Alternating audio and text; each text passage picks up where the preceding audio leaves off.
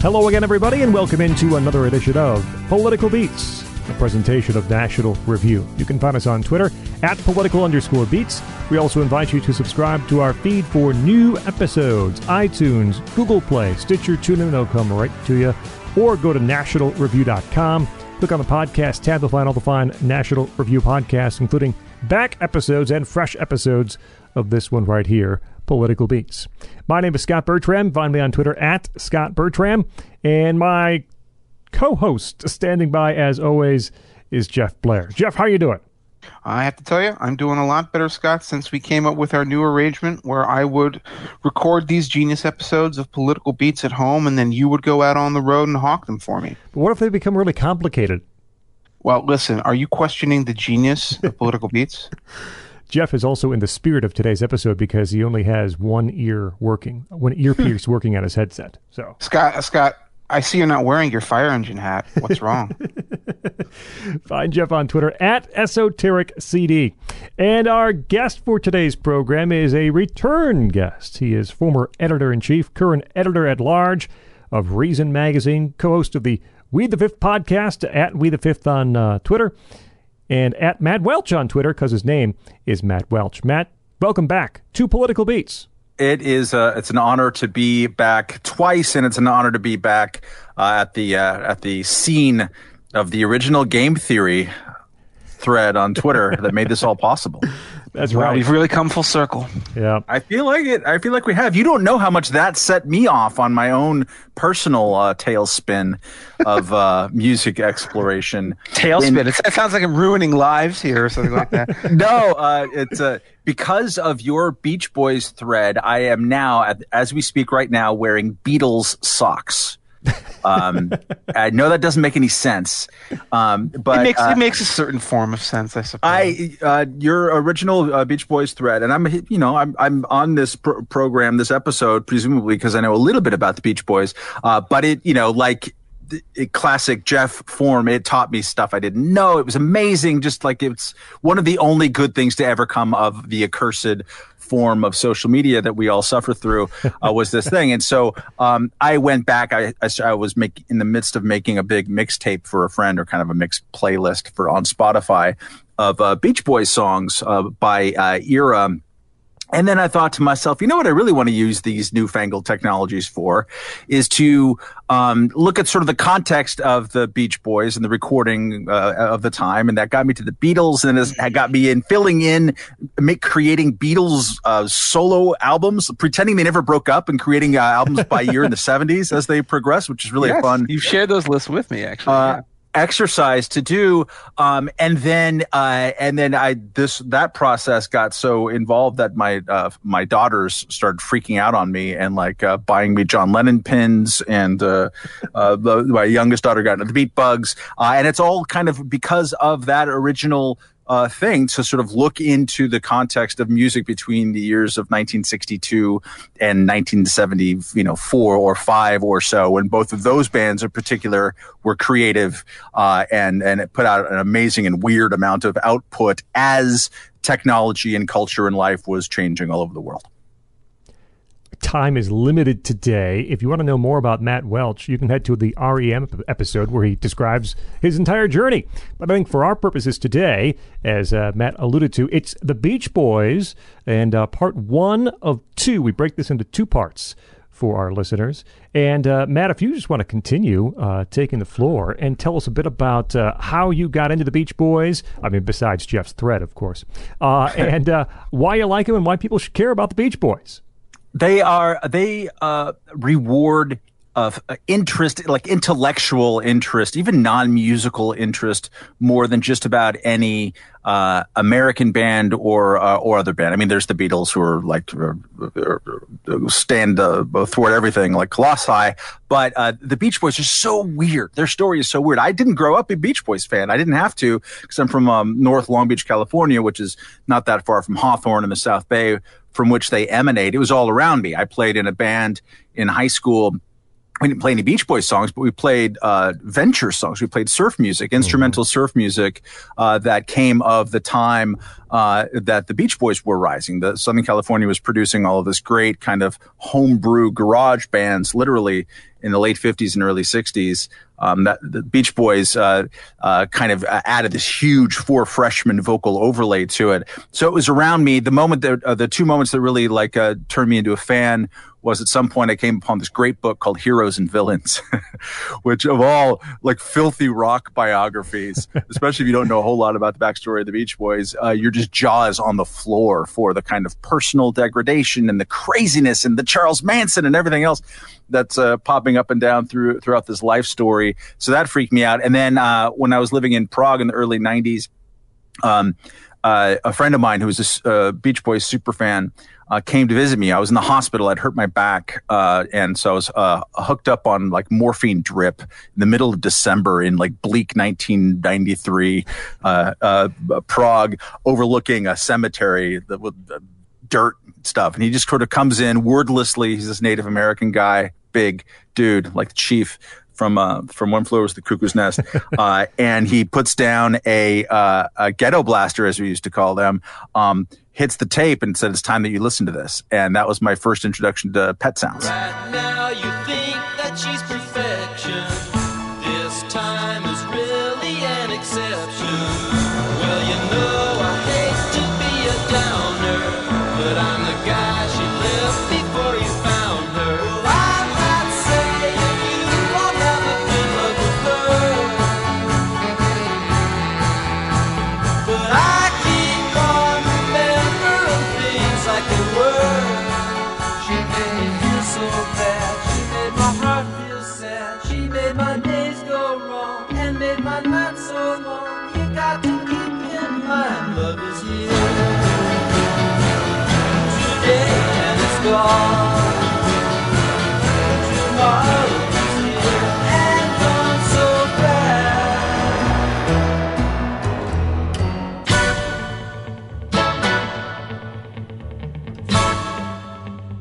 And I had heard some of those songs over the years, but I'd never heard that piece of music in its entirety, let alone hooked up to a morphine machine overlooking a cemetery.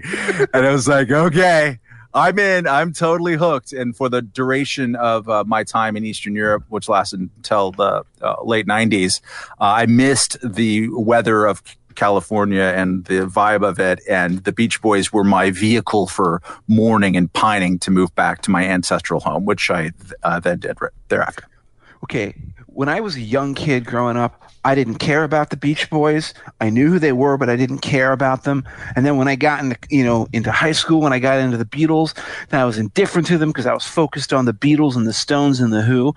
And then when I finally rediscovered the Beach Boys, not just the fun, I Get Around, Little Deuce Coupe stuff that you heard on the radio, but the rest of their discography, I suddenly became one of those people who has a huge chip on their shoulder about the Beach Boys. And I guess I have to say I kind of remain like that to this day. When I say I have a chip on my shoulder about them, I mean that it bugs me. It genuinely bugs me that people don't realize just how great a band this was. That if they think about them, they think about those early surfing and car songs, or they think maybe about Pet Sounds. If they're more informed, they think about Smile and the great lost masterpiece that is Smile, which, by the way, actually lives up to its hype as a great lost masterpiece that isn't really that lost anymore. But what they don't realize is that this was not just a band that had a few nice spots and a lot of really crazy backstory to go along with it. What was a great group through and through, and was an actual group. It wasn't just Brian Wilson, lone genius, doing everything for this band.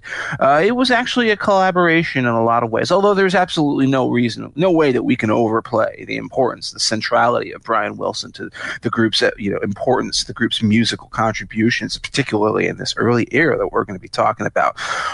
So I became evangelical about them, and of course that's why I did that silly game theory thread. Also to make fun of Eric Garland. But I was just like, what's the silliest thing that I could do that would be 187 long, Twitter thread? And I was like, well, screw it. This is the 35th anniversary of Surfin' Safari. Let's do that. And I just did the Beach Boys instead. And all of a sudden, as I started doing it, it was like the boulder rolling down the hill. It gained momentum, and I really got into it. And I just realized how much I loved this music all over again. So it gives me such pleasure to talk about the Beach Boys. What is it about them that appeals to me? Well, obviously, as a singer, the vocal harmonies are nonpareil. This is a simple truth. There was never a greater vocal group in the history of pop or rock music. There isn't one. The Beatles had just some of the best harmonies out there. A lot of other great bands are known for excellent harmonies, whether they're ragged harmonies along the lines of, say, the band, or even if they're like perfectly orchestrated, well harmonized stuff like Crosby, Stills, and Nash. Nobody's sound was like the Beach Boys. But of course, it's more than just the harmonies. It's also the brilliant musical mind of Brian Wilson. The word genius gets tossed around so often in rock music, and in rock music, I think ultimately, and I'm guilty of this myself, sometimes it's misapplied or sometimes it's used hyperbolically. Brian Wilson was an actual musical genius. Is he still to this day? I don't know. I think genius is something that sometimes will flicker off over time, that maybe it burns itself out. That maybe, especially in the case of the Beach Boys, you could make an argument that you have a great efflorescence and then you're never quite what you used to be, even if there's still a glimmering ember that remains.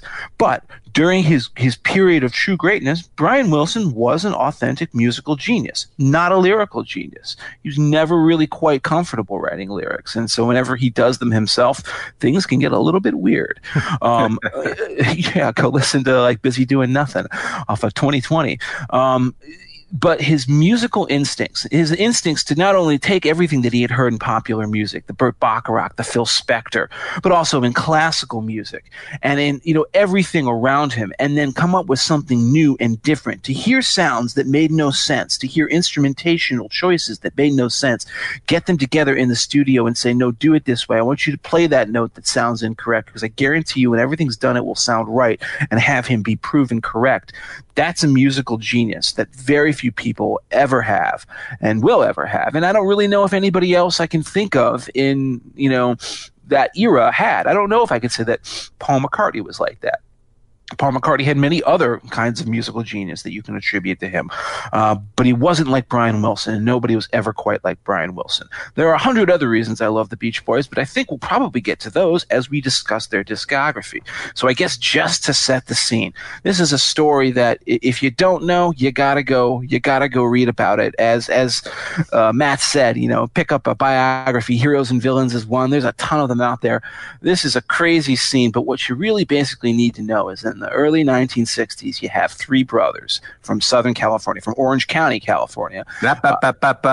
What? No, South Bay, Los Angeles County. South. Oh, I'm sorry. I'm sensitive to the Orange County line, living on it. I'm on the correct side, along with the Beach Boys. Well, this is why we have a ringer here, okay? Because we need a Californian here to correct my East Coast Chicago misapprehensions.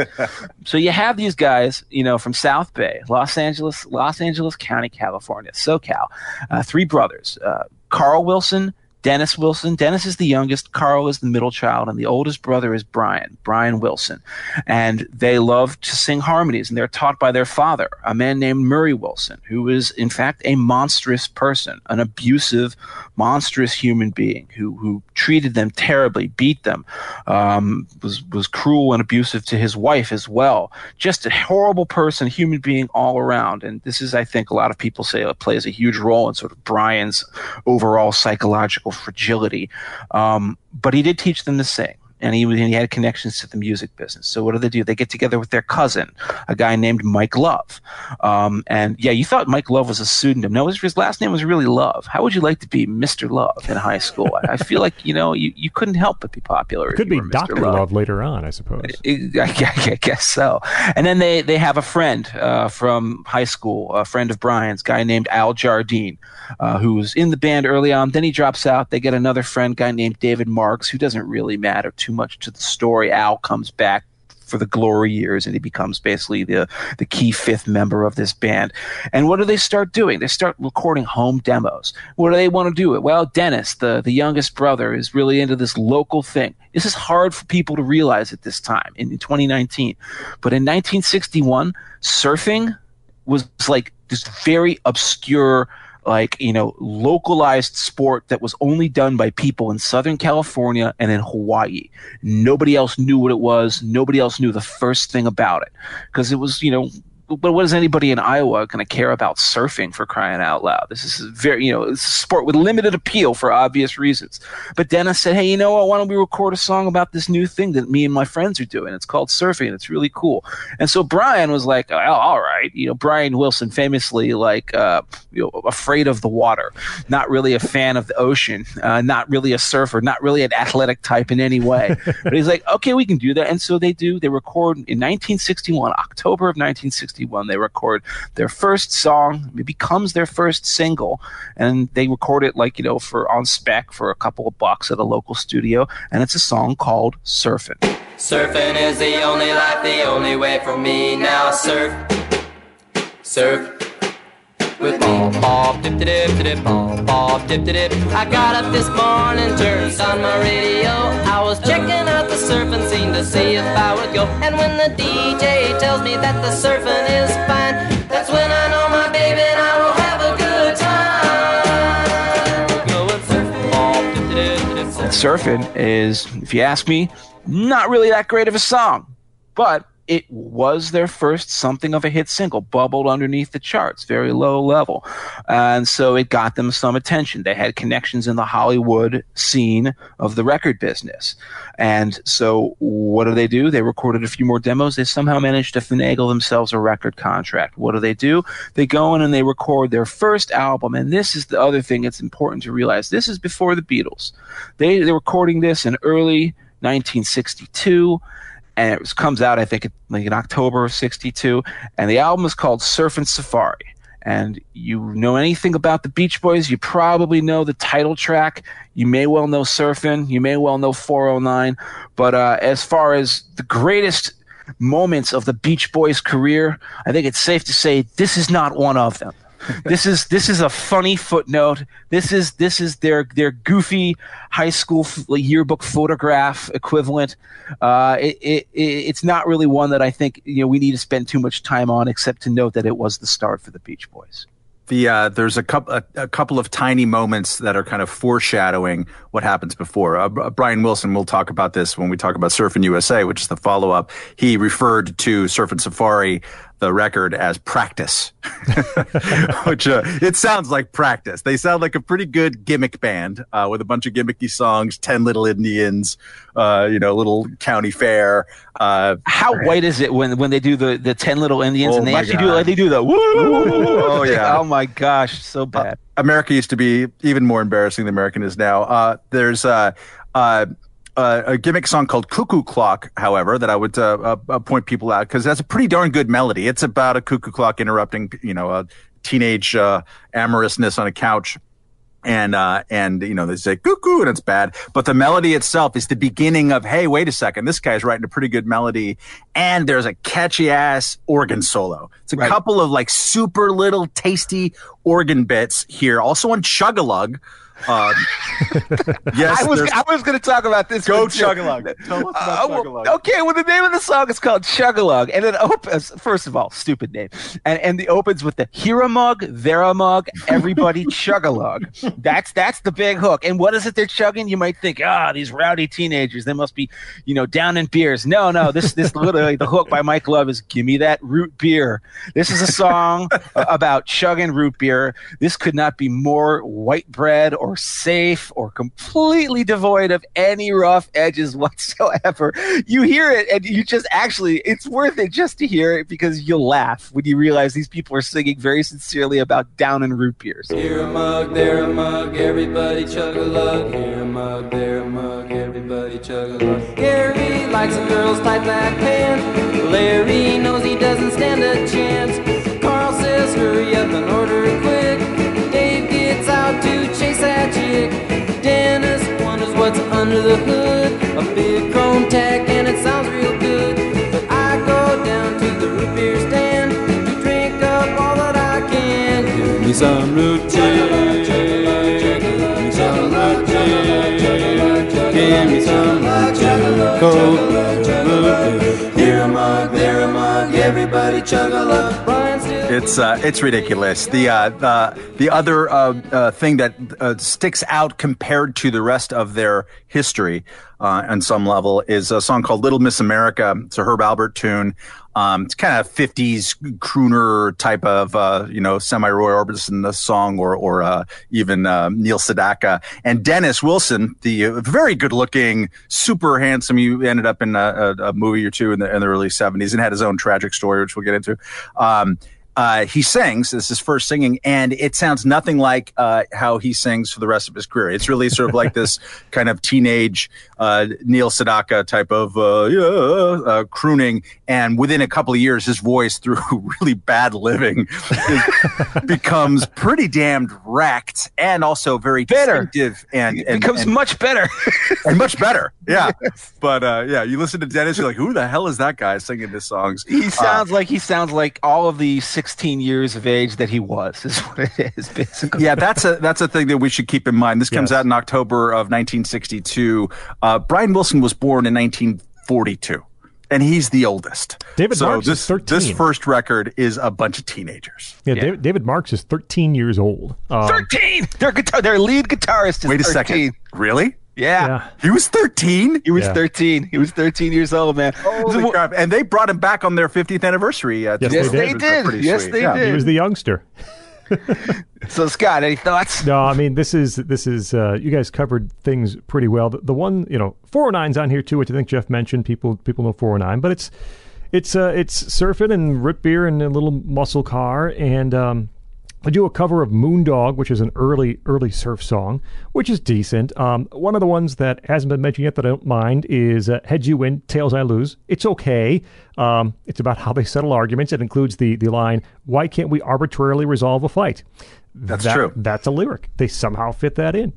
They're young, they're just starting, and there's not a lot to truly recommend here outside of what you might know, which is Surfin' Safari and 409, and Cuckoo Clock's not bad as Matt mentioned, but this is the beginning of an unbelievably productive time by force in many cases. But this is when Brian Wilson and the rest of the Beach Boys begin to churn out music at an extremely high pace, which means quality control is not always high. But we'll talk about that in a bit. Okay, so Surfin' Safari actually did fairly well for basically a bunch of studio demos made by teenagers. It got to, I think, into the 30s, like the high 30s on the Billboard charts. And Surfin' Safari, the single itself, was a hit. I got to top 20 or something like that. So, guess what? You're cleared to make another album. But you would have thought, just as likely as anything else, that this is going to just be a novelty thing, this surfing craze. It's not really going to amount to much. And in fact, they thought that too, which is probably why you see them branching out soon into another genre of music.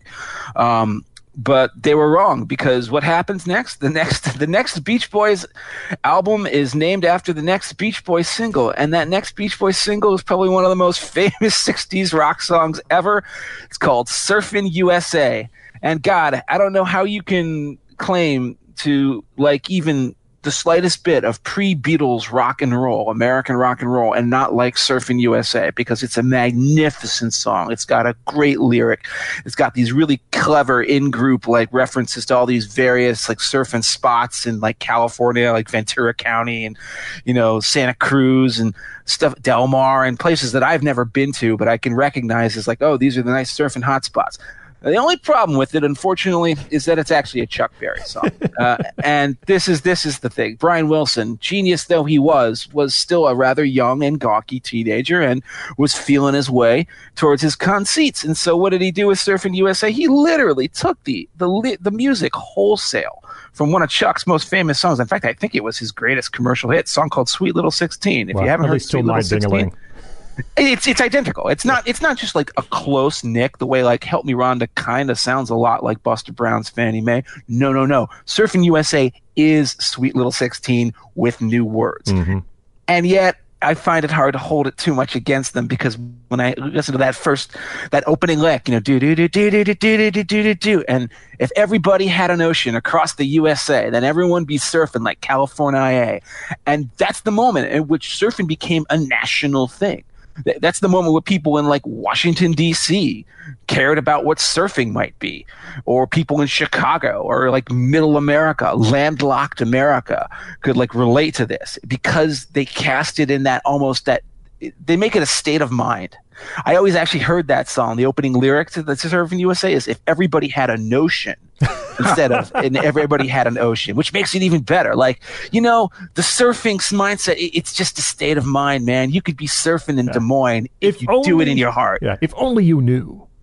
Right, if only you knew. If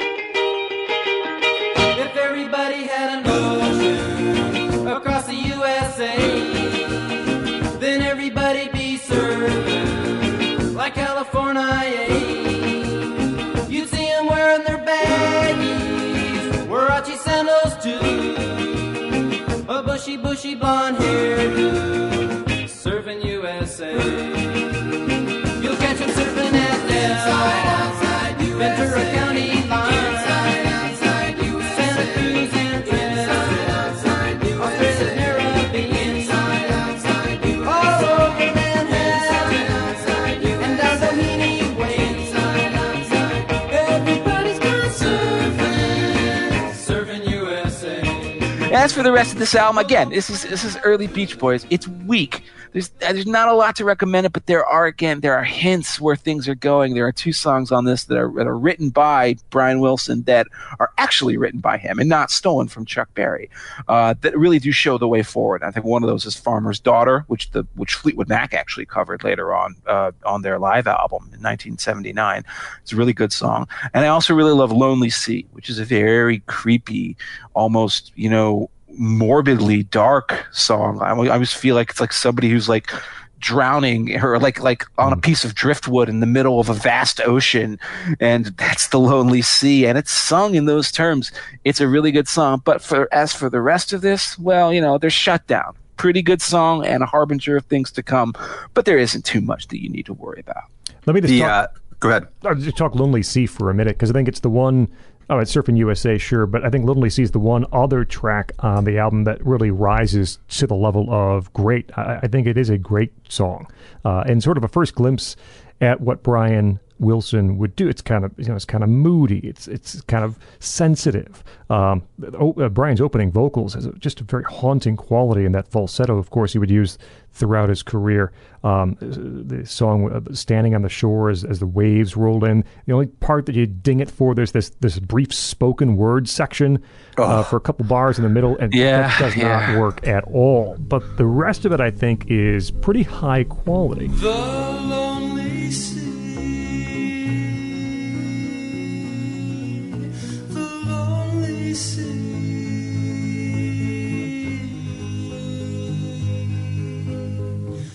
It never stops for you or me. It moves along from day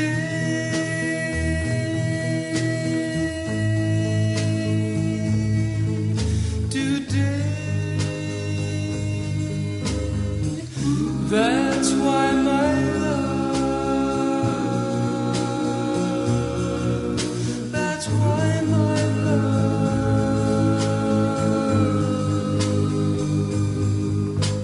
love. And around this era, you know, all the albums have this kind of, you know, this is the album that blank. This is the album that has all the instrumentals. 5 instrumentals on the album, which I think the best thing I say about those is it actually proves, and we'd hear it later too, Carl Wilson, pretty darn good guitar player. And one of the guys who would actually still get to play on a lot of Beach Boys stuff, even when Brian was using the Wrecking Crew and some of the session players. And he's pretty good on the instrumentals on the album. And this, you know, just kind of perspective-wise, timing-wise, this is all still prior to the British invasion. You know, it's pre-Beatles stuff. It's 1963. And this would go to number 2 on the charts. It would stay on the charts for 78 weeks. They'd sell a bunch of copies of Surfing USA, even as more albums and newer albums would come out. But yeah, from here, Finders Keepers is decent. I hear a lot of foreshadowing on Finders Keepers. I hear a little bit of like Little Deuce Coupe. I hear a little bit of Maybe I Get Around. I hear some of Dead Man's Curve, which is Jan Dean's song. It feels like a Beach Boys song, even if it's a Jan and Dean song. Well, right. Yeah. Brian co-wrote that at least a little bit on Dead Man's Curve, and I hear some of that in Finders Keepers too. But Surfing USA, Lonely Sea, those are the ones that kind of take away, I think, from this album. To be in vigorous agreement with you both, I sometimes look at the truly like productive peak career of Brian Wilson in particular, in the Brian Wilson Beach Boys era, to be starting with Lonely Sea and ending with Till I Die. Both of which are meditations about the ocean. One is a foreshadowing, and the second one is a self funeral. It's really one of the most grim and beautiful songs. It's when he's speaking about ocean as metaphor, which if you're going to be overly marinating yourself into early Beach Boys through mid 1965, you're going to have to figure out your sense of tolerance for surfing and for cars. It's just a thing. I like parties on the beach. And I'm from California, so I like those things. But you kind of are nudging them. Please go to the metaphor. Please make it a bigger story about the warmth of the sun and some other things. And so that's one of the great things about Lonely Sea. The sonic difference between Surfin' USA as an album and as a song, since it leads off the record. Just listen to Surfin' Safari and then Surfin' USA, the two songs back to back. It's unbelievable. Surfin' Safari has always seemed to be like a real Mickey Mouse kind of sound. We're loading up there, Woodies, just this kind of really bad vocals from Mike Love. And it just sounds really chintzy. It's not very good. Surfin' USA is already the sound of the snare drum when it comes in, just wha-punk. And the great organ solo here. The guitars, the opening lick of the guitar sounds better than the opening lick of Sweet 16. Not as better playing, but it's hotter. It's a hotter lick at the top. The whole thing, and then especially. If you're thinking about the song in your head, it's just the "ooh" in the middle of the verses, right? When the big voices come in, it's this big, rich, and confident sound. You don't have that anywhere on the previous album because they just didn't record it well. Just the cleverness to do the whole inside, outside USA. There's a vocal arrangement there that's light years beyond, what it was that they had done, just the year before. By the way, there's one other evolution on this album that I think it's worth paying attention to. And it takes us to the next album, which is, here's the point about the Beach Boys. And maybe, gosh, you got to credit Murray, the evil, domineering taskmaster father of theirs, Murray Wilson. He was very attuned to commercial calculation. And he was thinking to himself, well, this surfing stuff, can the rest of the country really relate? Is this going to travel, so to speak? So he said, okay, we got to write about some other stuff. What are the other things that kids these days, these kids with their loud rock music, what can they relate to? Well, cars. That's something that's not only a quintessential California culture issue, although I think the Beach Boys did more than almost any other group to make car culture a thing in California, at least in the popular consciousness. But he said cars. And so what's the other big hit on this album? It's Shut Down. Tack it up, baby, gotta shut you down. That's a song that really kind of belies a conscious effort to branch out, sort of maybe hedge their bets, so to speak. If this surfing thing is just a fad and, it becomes like the Macarena or whatever, I'm sure there were a bunch of fads that we don't even remember were big things in the early 60s. They were huge for 3 months and then they died. Well, they were going to hedge their bets by going and doing some of this car stuff too. And then you see them really kind of self-consciously branching out in two directions here with their next few albums. And what is the first of those? It's Surfer Girl. 3 albums with surf in the title, and 2 years. You have Surfin' Safari, Surfin' USA, and now Surfer Girl.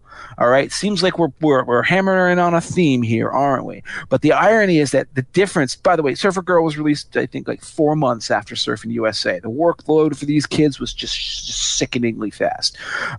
Surfer Girl is about as close to Surfin' Safari in sound as the difference between an amoeba and an eagle.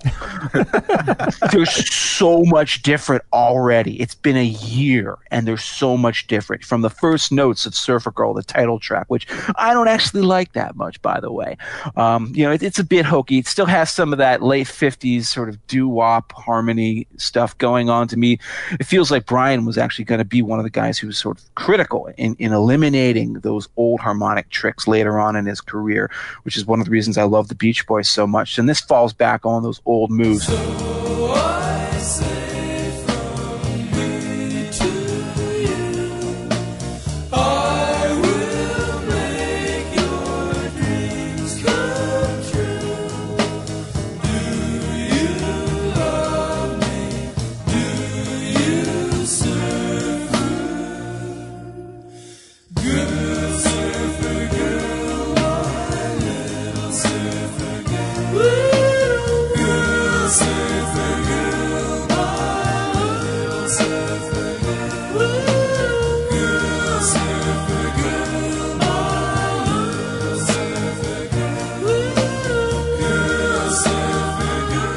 But it's a huge hit. Everybody knows it.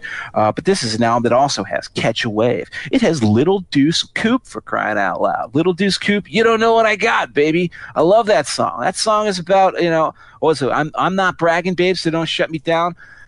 It's about a guy boasting about how awesome his car is. It's like a 1932 Roadster, I believe. Like one of these old, something you'd see in American Graffiti. And by the way, I'm fairly certain that Little Deuce Coupe is on the American Graffiti soundtrack. We were talking about soundtracks last week. And coming off the line when the light turns green, it looks you closing out of the water like you never seen.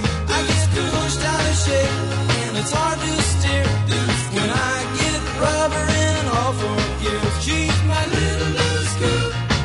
You don't know what I got. She's my little loose coupe.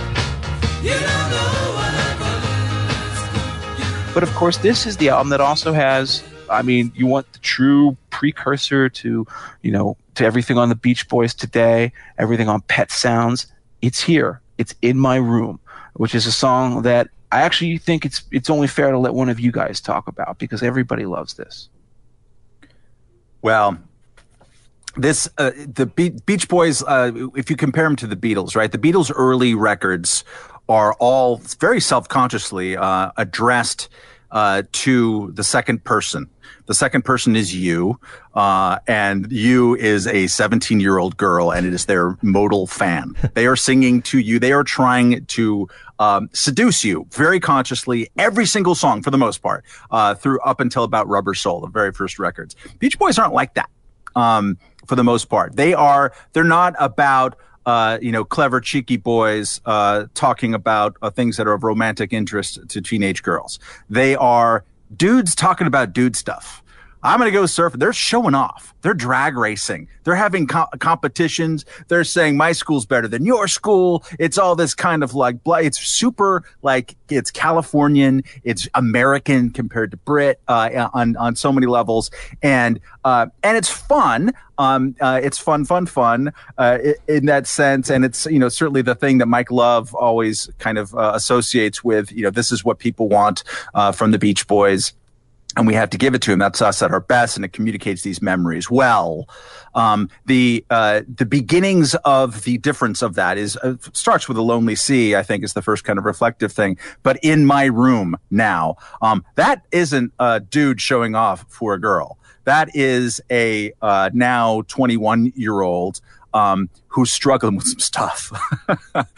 There's a place where I can go and tell my secrets too. This guy who works in this expressive art of rock and roll music, who's going out and they have their own Beach Boys mania and having screaming teenage girls at them and all these kind of things. Although Brian Wilson doesn't necessarily enjoy those live performances, he's going to quit from them sooner rather than later. But this is where he's looking for his protective cocoon inside a mythical safe space of a house, even though his own house has never been safe because of a domineering father. It's great. In my room.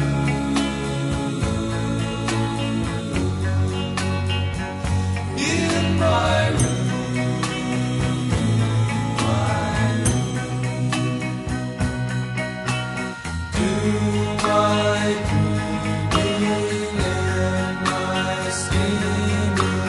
Liar.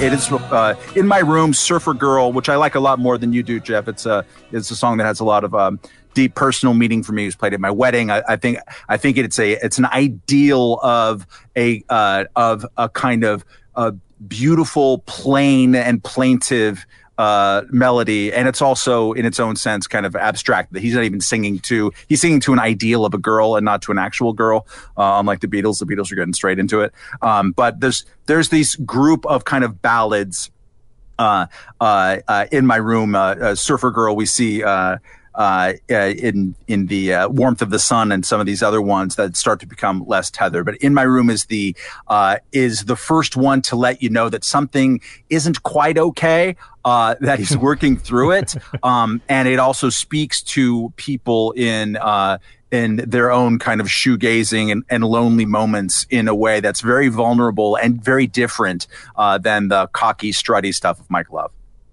This is the first album Brian gets full production credit on, although he was doing a lot of the work previously. And this is the album with all the songs with Surfer in the title. There's Surfer Girl, there is Surfer Moon, South Bay Surfer, Rocking Surfer, Surfer's Rule. You kind of get, and then there's also Catch a Wave, which doesn't have surf in it, but might as well.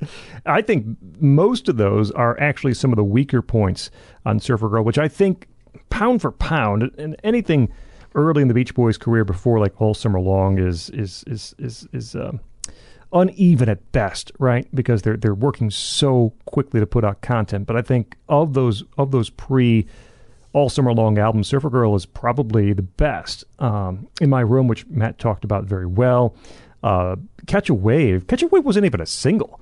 Did not release as a single, but it's a great song. You kind of hear the guitar coming through more cleanly, a little more rhythmic too. And it has that Beach Boys-esque organ break in the middle, which we'd hear later in Fun, Fun, Fun. Not just a fit, 'cause it's been going on so long. Catch a wave, catch a wave. They said it wouldn't last too long.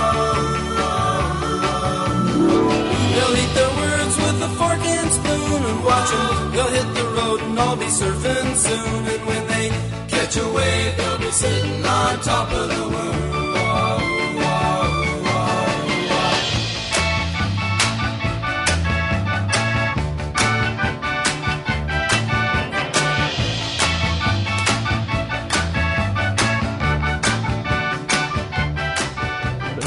Harp, too, which I think was done by Mike Love's girlfriend, right? Something like that. But Catch a Wave's great. Little Deuce Coupe would end up going to number 15 on the charts. These early Beach Boys, even if there is some filler, it doesn't matter because by the time you say, that's not a great song, it's over.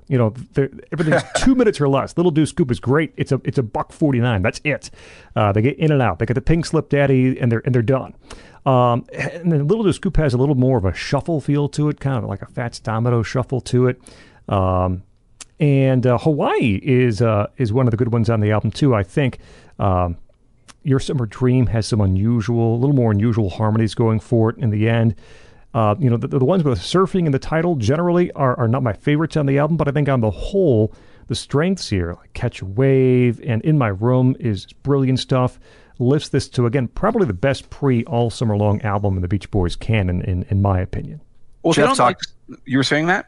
Jeff was talking about before about the kind of precursor complicated harmony vocals that were coming on Shut Down. I think we also get that on Little Deuce Coupe. I mean, it's a harbinger of your fun and get arounds and these kind of 2 or 3 different kind of overlapping lines and vocals going off each other, which is something that very few bands have ever even tried to pull off. I mean, if you think about it, how come there's only one real band that ever you could even associate with a song like even like Little Deuce Coupe, but more importantly, like I Get Around or Fun. Those are hard to write, it turns out. Yeah. Like Back in the USSR comes as close as anyone, I guess. And even then, it doesn't really do all these kind of counter harmonies and everything like that, which is really interesting. The other thing I would say is that this is pretty much their last surf instrumental thing. A part of Surfin' USA, the record that I really appreciated, and this touches on Jeff talking about like communicating surf culture to the rest of the world. They did 5 instrumentals on Surfin' USA. They did Dick Dale songs. They did famous, pretty well known surf culture songs, and they taught the rest of the country about this. And Surfer Girl's kind of the end of this. Okay, we present you this thing that is actually an authentic culture. There's a whole surf music thing that they bubbled up and came from, and that's really interesting. And they wrote some of their own kind of instrumental twist too, and Boogie Woody on this one. That's all fun, but this is kind of the last of it. The other thing I would point out, this is the first, this record, of the appearance of Hal Blaine, who is the drummer, the anchor behind the Wrecking Crew, arguably the single greatest rock studio musician combos in history, that from 63 to 75, basically, from this record to Love Will Keep Us Together by Captain Ed Neal, played on every goddamn hit song you've ever heard in your life. It took me until like almost recently to realize, like, you know what? Why do I like this Simon and Garfunkel record and I don't like that one? It's because this one is the one that the Wrecking Crew played on. Exactly. Yeah, exactly. And that happens a lot. So he comes in on, and you can really hear, if you want to hear the difference between Dennis Wilson, I think is actually a pretty decent drummer. I like his little rolls on fast songs. He has a little interesting kind of giddy up to his drumming. But listen to Our Car Club, which is a semi-throwaway car song, but just listen to the drum sound and the fills playing there, and you'll understand why there's a cult of Hal Blaine, understandably. It's pretty amazing. So if you don't like surfing, maybe you'll like cars instead. So what happens next? Well, 3 months after Surfer Girl, another beat. Wait, did I say 3 months? I meant 3 weeks.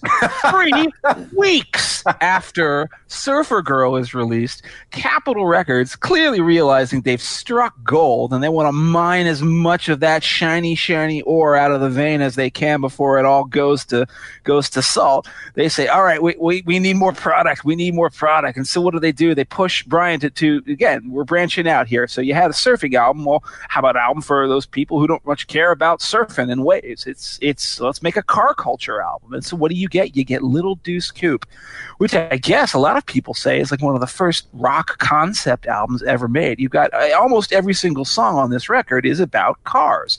In fact, actually, I think except for Be True to Your School, which actually is one of my least favorite songs on the record, by the way. Famous song, but I don't much care for it.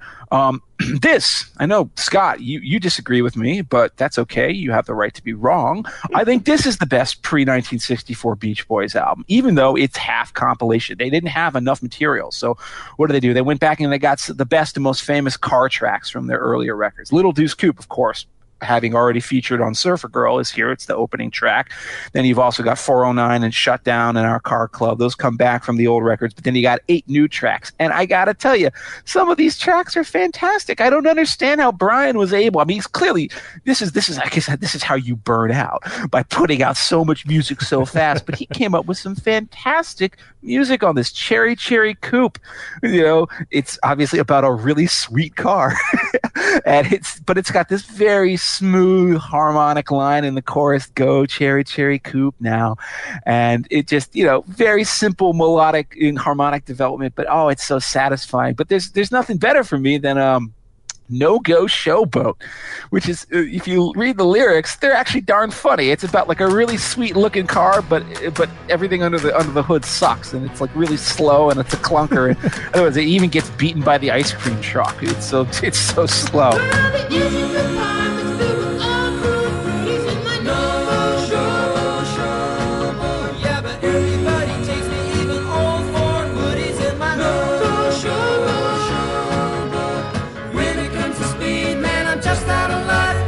I'm even shut down by the ice cream truck, 'cause it's a no-go showboat.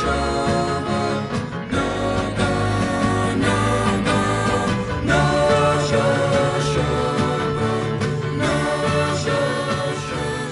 showboat. Such a great little piece of music. And I think this album, again, these albums are all so quick and so brief. That's the great thing about Beach Boys albums. They're all like 25 minutes and out, even all the way up through the 60s. So as Matt said earlier, if you don't like it, hey, just wait a couple minutes. You're done. We got a new one. And Beach Boys did not make 7-minute long epics that lingered forever. Except Not yet. Yeah, not yet. Well, we'll wait on that, for the 14-minute variations on heroes and villains. But yeah, I really like this one a lot. I know you don't, Scott, and I don't know. Maybe I just think cars are cooler than surfboards. Yeah, but I don't know. Something's clicking for you that's not for me, because I don't really love a lot of the lyrics here, which there's a lot of Roger Christian stuff on the new songs. You mentioned the 4 that are pulled from previous albums, like Ballad of Old Betsy and Spirit of America. To me, have essentially the same melody, and it's not one of Brian's best. The one on here, Car Crazy Cutie, I don't mind. I think the vocal arrangement is pretty good. It's kind of a Dion in a pastiche or inspired sort of song. I think that's the best new one here, but even that one's not great. The material is a little light for me.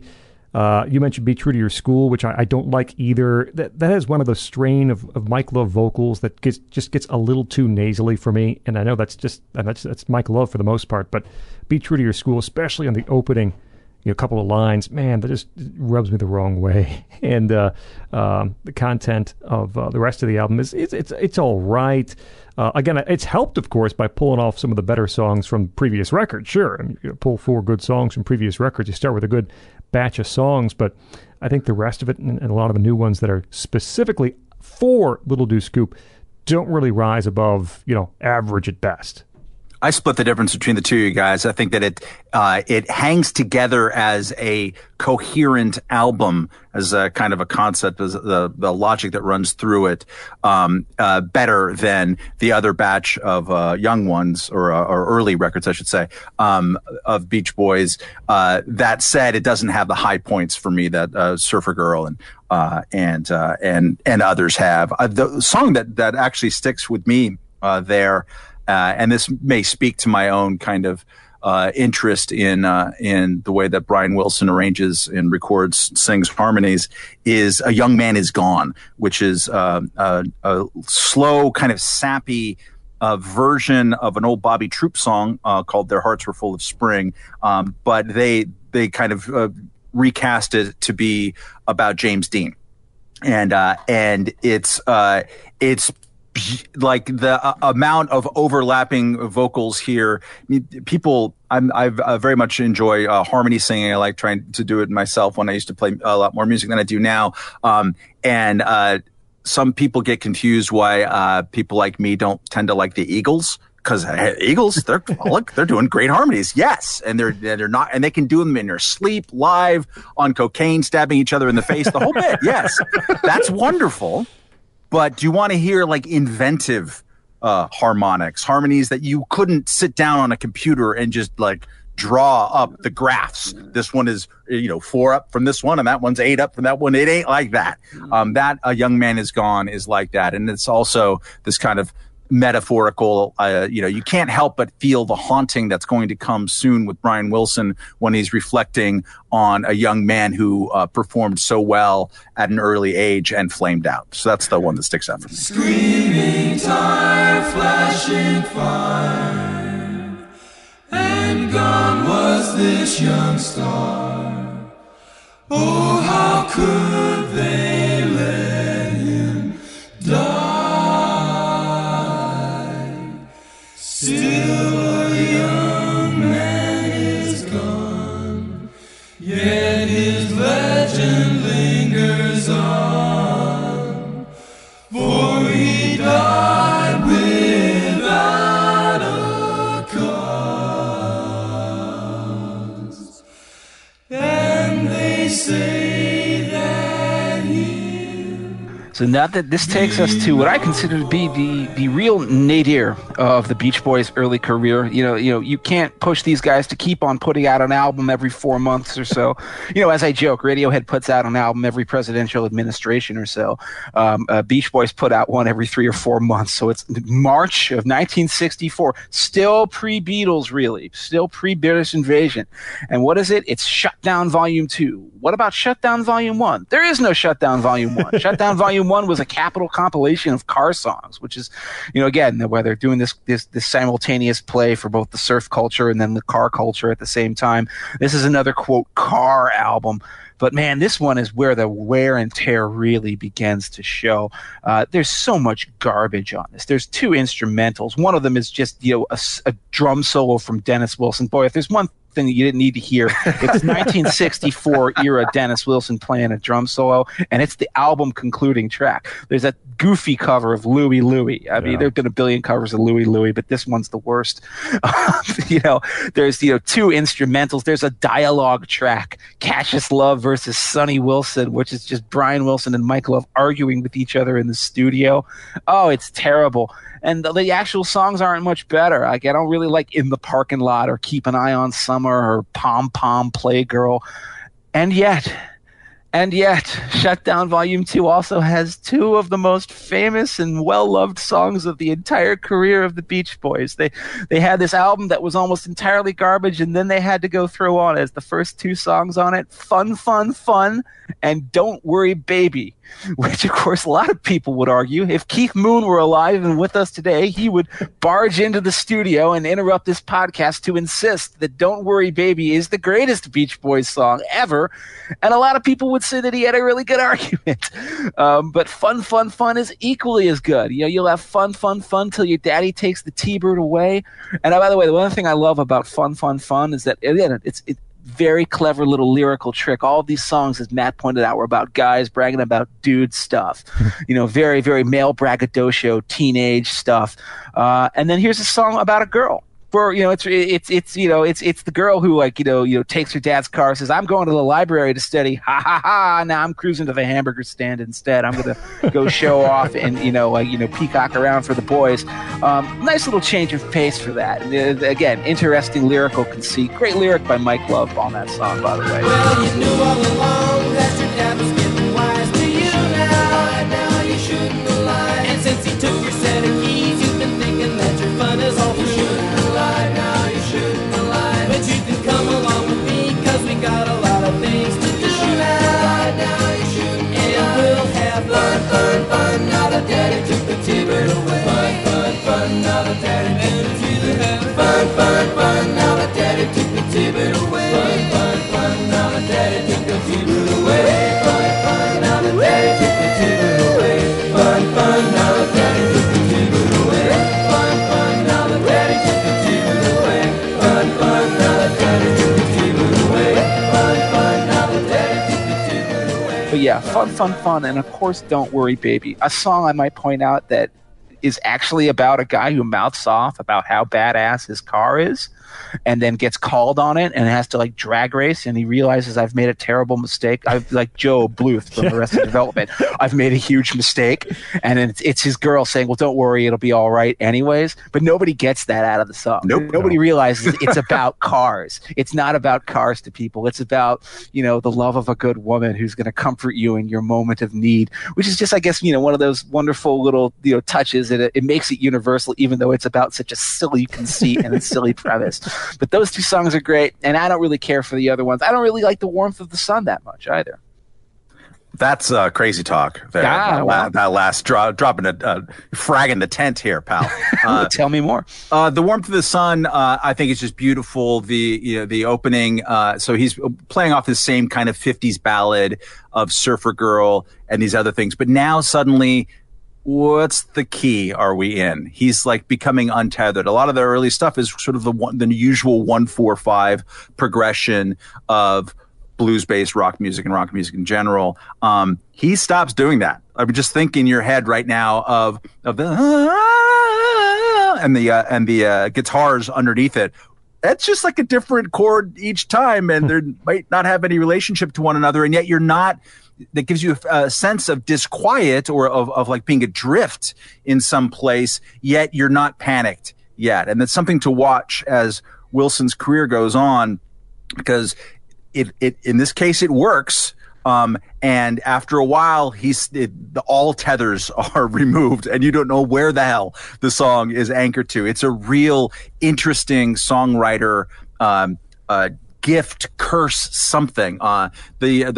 The backstory of Warmth of the Sun, as told by the Beach Boys, who were completely unreliable narrators, people. Like, I go, in addition to reading Heroes and Villains, Mike Love has a book out that came out a couple of years ago. And I have Mike Love is an easily hateable figure in the history. I like top 5 hateable characters in rock and roll history. And as such, I kind of have some sympathy for him. Right, so do I. Because he's the one who he's got to keep it together while Brian Wilson is losing decades to drugs and charlatans and Lord knows what else. Mike Love is keeping the act on the road. He's the Mick Jagger of the modern day Stones, of like, I'll be the business guy. Someone's got to do this stuff, and I'm going to do fan service, and I'm going to take care of this thing. And he's got his other problems. But anyways, Mike Love, he loves this song a lot, which might surprise some people. They tell it that John Kennedy was assassinated in November 1963, and the next day they kind of gathered in an unspoken kind of way, and it's just this song flowed right out of them, and that's what happened, and that's how they expressed it, even though it has nothing to do with JFK by name. I want to believe that as much as anybody else, because it's really nice, and it's sort of them. And speaking as a Californian, again, like the metaphor of the sun, and you need it, especially when you're out in the cold and feeling kind of bad, says something to you. And I think it's I find it beautiful for that.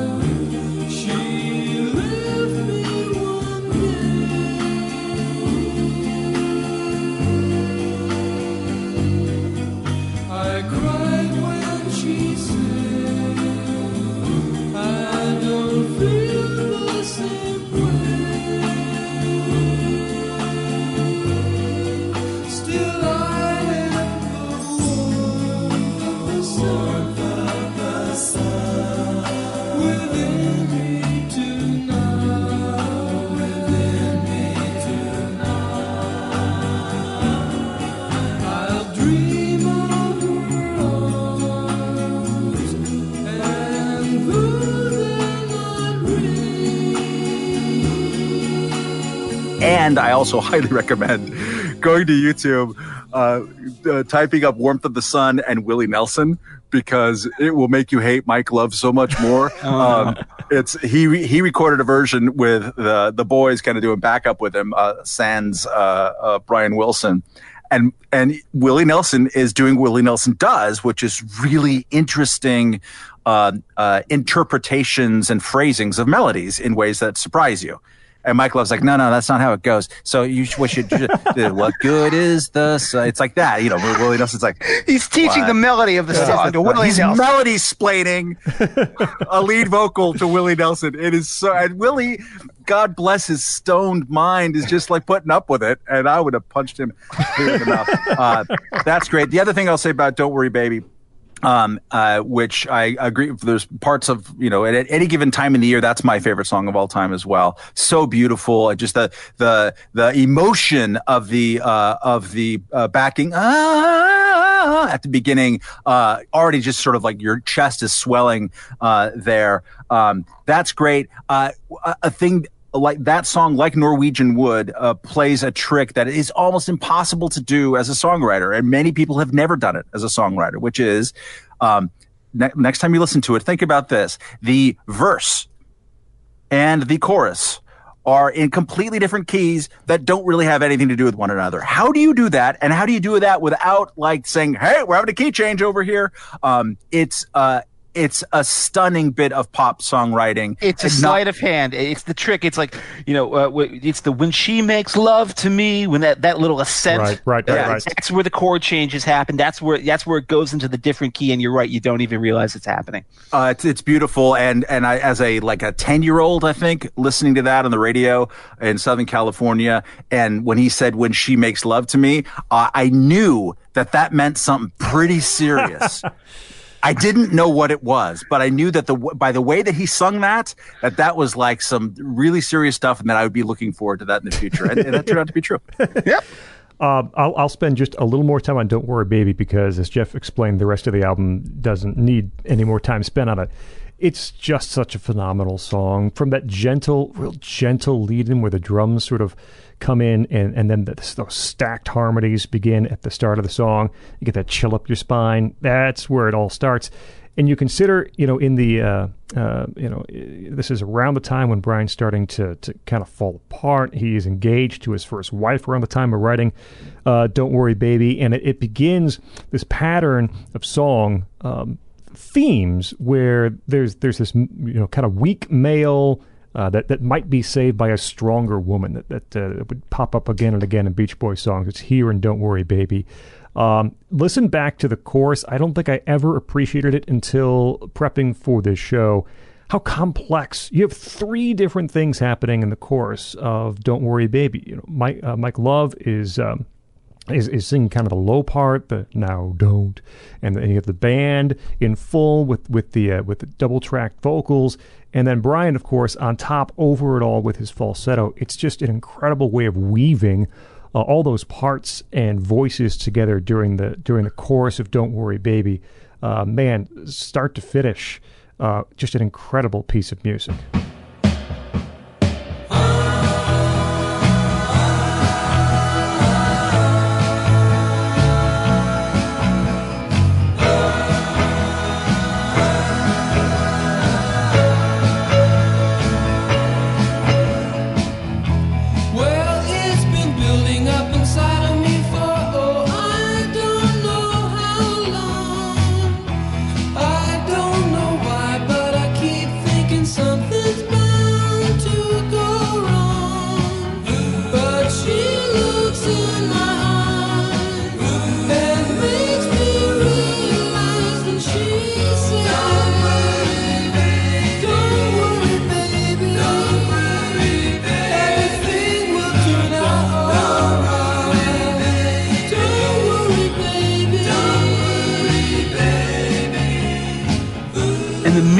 Of the Beach Boys is after an album that might have felt like it was, the beginning of a burnout.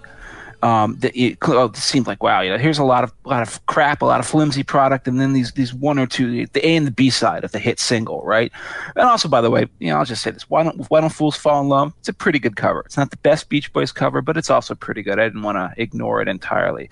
But what matters far more is that, again, just a few months later.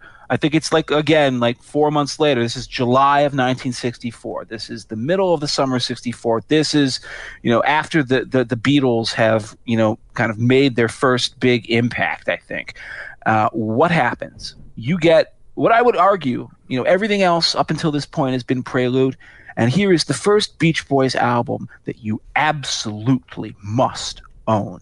You have no excuse for not owning All Summer Long, which to me is the greatest summer album that has ever been recorded. If you want an album, that's conceptually, that makes me think of like going to the beach or driving around in my car or hanging out with the girls or just having a good time, this is that album. And it starts with I Get Around, which I think Scott and I were talking about this earlier in the week. I think on Twitter we both made the same point. This is like, how can you have a pulse and dislike I Get Around? Round around, get around, I get around. And then by the way, get around. And then of course, by the way, that was the great thing about the Beach Boys vocal arrangements is that they all knew exactly where they belonged in their stack. Yeah. So like Mike, although he sang those sort of nasally adenoidal lead vocals, on the harmonies he's always the bass. Mm-hmm. He's always he's the bow bow bow bow on Help Me Rhonda. He's the yeah on I Get Around. They are Brian knew exactly where to put each of them. He's like I would say an architect or something like that. He's structuring them out of these pieces to create just an amazing vocal arrangement. Again, from Surfin' Safari in 1962 to I Get Around less than 2 years later. It's Amoeba to Eagle. I don't understand how fast a band could evolve like this. But of course, if it was just I Get Around on All Summer Long, then we have another shutdown situation. Right. Here's where things change. Everything else on this album is good. There's the stupid dialogue track. The obligatory dialogue track is dumb. I don't think you need to hear our favorite recording sessions. And I might, if I'm really feeling like unfair, I think the Girls on the Beach, which is like the big multi-part harmony showcase, the chord changes are a little bit too gawky. That's just a Surfer Girl rewrite. I mean, that's... Yeah, it is. But it almost reminds me of Wilson is actually like trying to like find an unexpected chord change and to go somewhere strange, but it feels too forced. It doesn't quite work. But everything else on this record is just awesome. Hush-A-Bye, All Summer Long, the title track. Wendy, one of the most gloomy hits you've ever heard. I mean, with all these silences and stop-starts, it sounds like a funeral procession. Drive-In, an epic Phil Spector-like track about having fun at drive-in movies, and a really funny lyric too by Mike Love. And then of course these other two like quiet songs that they make it onto the boxed sets if you're a real big Beach Boys fan, but if you're not, maybe you don't know exist. Little Honda and Don't Back Down. Little Honda, this is not about cars. This is about when Honda was actually primarily in the motorcycle market before they became like a big car maker. Go Little Honda, faster Little Honda. It's about like first gear, like you're zooming along in your little motorcycle, and I always wonder, is this the greatest piece of musical product placement ever? How many motorcycles were sold by that song? I would have wanted one if I had heard that song. First gear, it's alright. Second gear, lean right. Third gear, hang on tight. Faster, it's alright. It's not a big motorcycle, just a groovy little motorbike. It's more fun than a barrel of monkeys that two-wheel bike. We'll ride on out of the town to any place I know you like. First gear, it's alright. Second gear. And then the album ends with Don't Back Down. Don't Back Down is, it's always treated as this sort of psychological act of, Brian Wilson, kind of getting his nerve up to take on the Beatles. It's a song nominally about like surfers, like the girls, what's the line? The girls dig the way the guys get all wiped out with their feet in the air. You can hear them shout, they're not afraid. Don't back down. Don't back down. And then there's that great chorus where Brian's doing the falsetto. You gotta be a little nuts. But you got to show them now who's got guts. Don't back down from that wave.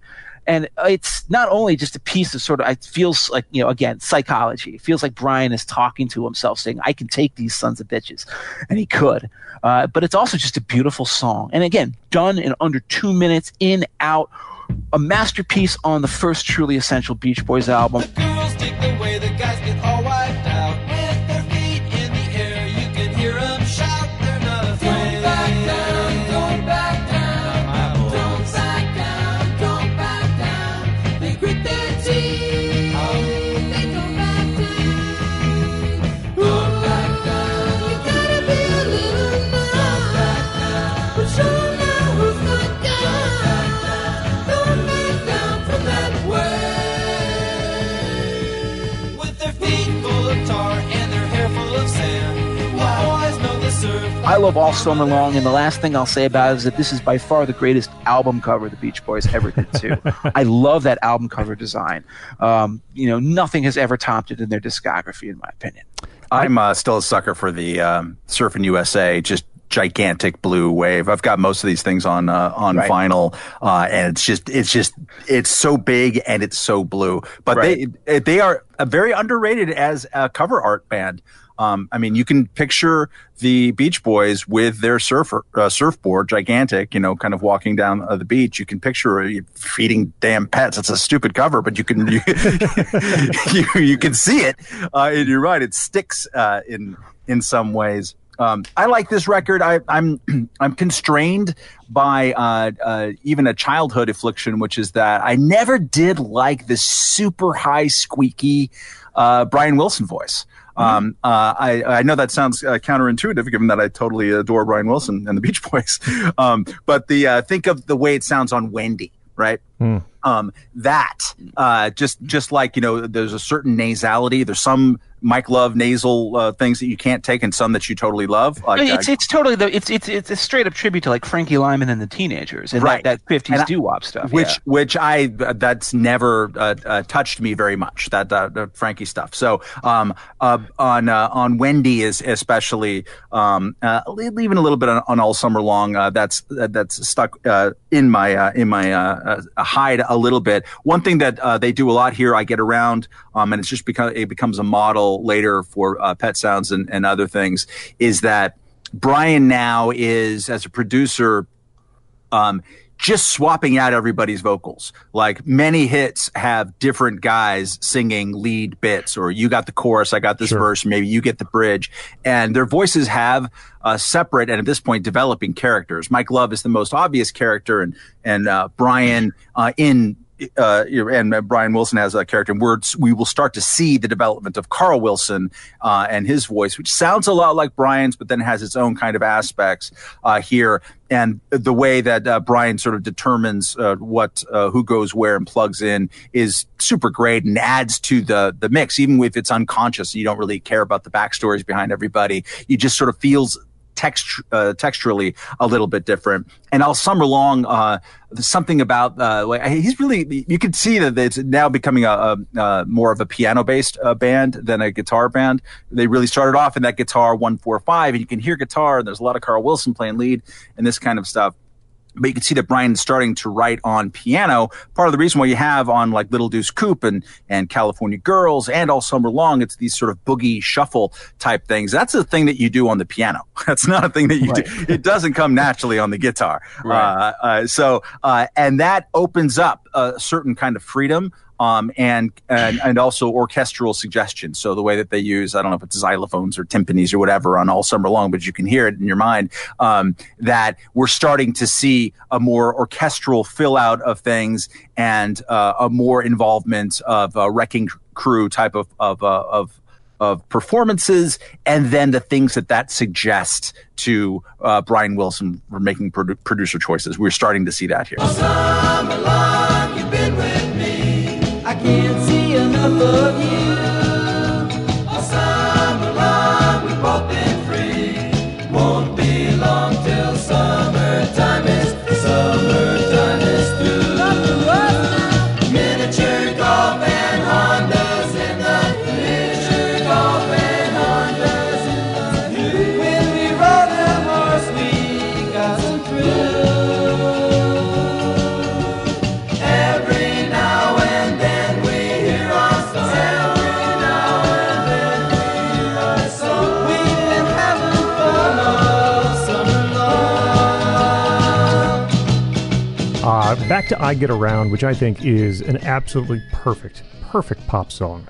How many hooks are thrown at you in I Get Around? Endless hooks are thrown at you at I Get Around from the very, very start. Those two low notes introed into the a cappella, the Round Round Get Around, which Mike Love claims to have added to the song. This is one of those songs he would get songwriting credit for much, much, much later, but and he deserved it, by the way, because I'm going to tell you, there's no other man on this planet who could write a lyric like "I'm a real cool head making real good bread" than Mike Love. That's a Mike Love lyric. All right, that is actually, by the way, bread in a vat to appeal to teenagers. I love that. Like, my buddies and me, we're getting real well known. Yep. Yeah, the bad guys know us and they leave us alone. That's a great lyric. I love that song, and I love that lyric too. And guess what? Mike Love actually deserves credit for it. The structure and production of this is just so sophisticated. All those parts coming together. The drumming here, I think Hal Blaine was on this one, not Dennis. They were beginning to use session players, and his work here, that fast brush work, is just incredible to push things along. That stop-start rhythm, the double bass and guitar over each other, and the way that the song kind of starts from nothing, right? Just that a cappella, and pushes you forward till you reach 70 miles an hour, and then stops at a dime right for that second a cappella part before it gets going again. I just love it. There are just, again, countless ways that Brian Wilson and the Beach Boys hook you and bring you along in I Get Around. It is, I think, a perfect pop song. Round, round, get around, I get around, yeah, get around, round, round, I get around, I get around, round, round, I get around.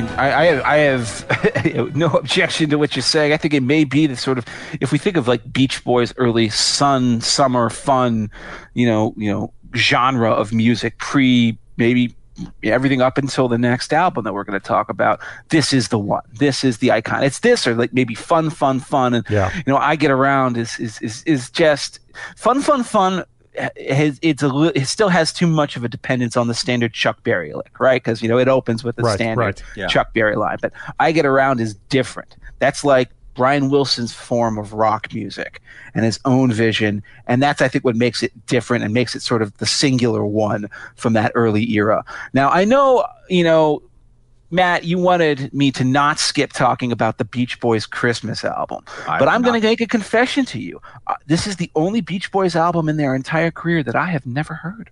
I will quickly explain why it might be worth your time. One, it's one of my top 5 favorite Christmas records on its own by however that happens. Another is that in the progression of the band and Brian Wilson as producer, they recorded this a month later. 1 month later. Yep. And you can hear this is now much more fully orchestral. There's actually an orchestral producer who comes in and but puts a lot of schmaltz on White Christmas and things like that. But there are 2 songs I point to. The way that the vocal harmonies are both performed and produced here are a step up even from the previous record of a month ago. It is so big and warm, and the song that'll really hit this home is "We Three Kings of Orient Are." Like, who cares about that song, and why would you want to listen to it by the beach? But well, now think about it. What happens if you have a real weird guy and some wonderful voices just kind of doing? It's basically an a cappella, the way that they do it, and it'll blow your hair clean back of what they do in terms of just warmth, richness, and inventiveness of vocal harmonies. Frankincense to offer have I, incense owns a deity nigh, prayer and praising all and raising, worship God on high.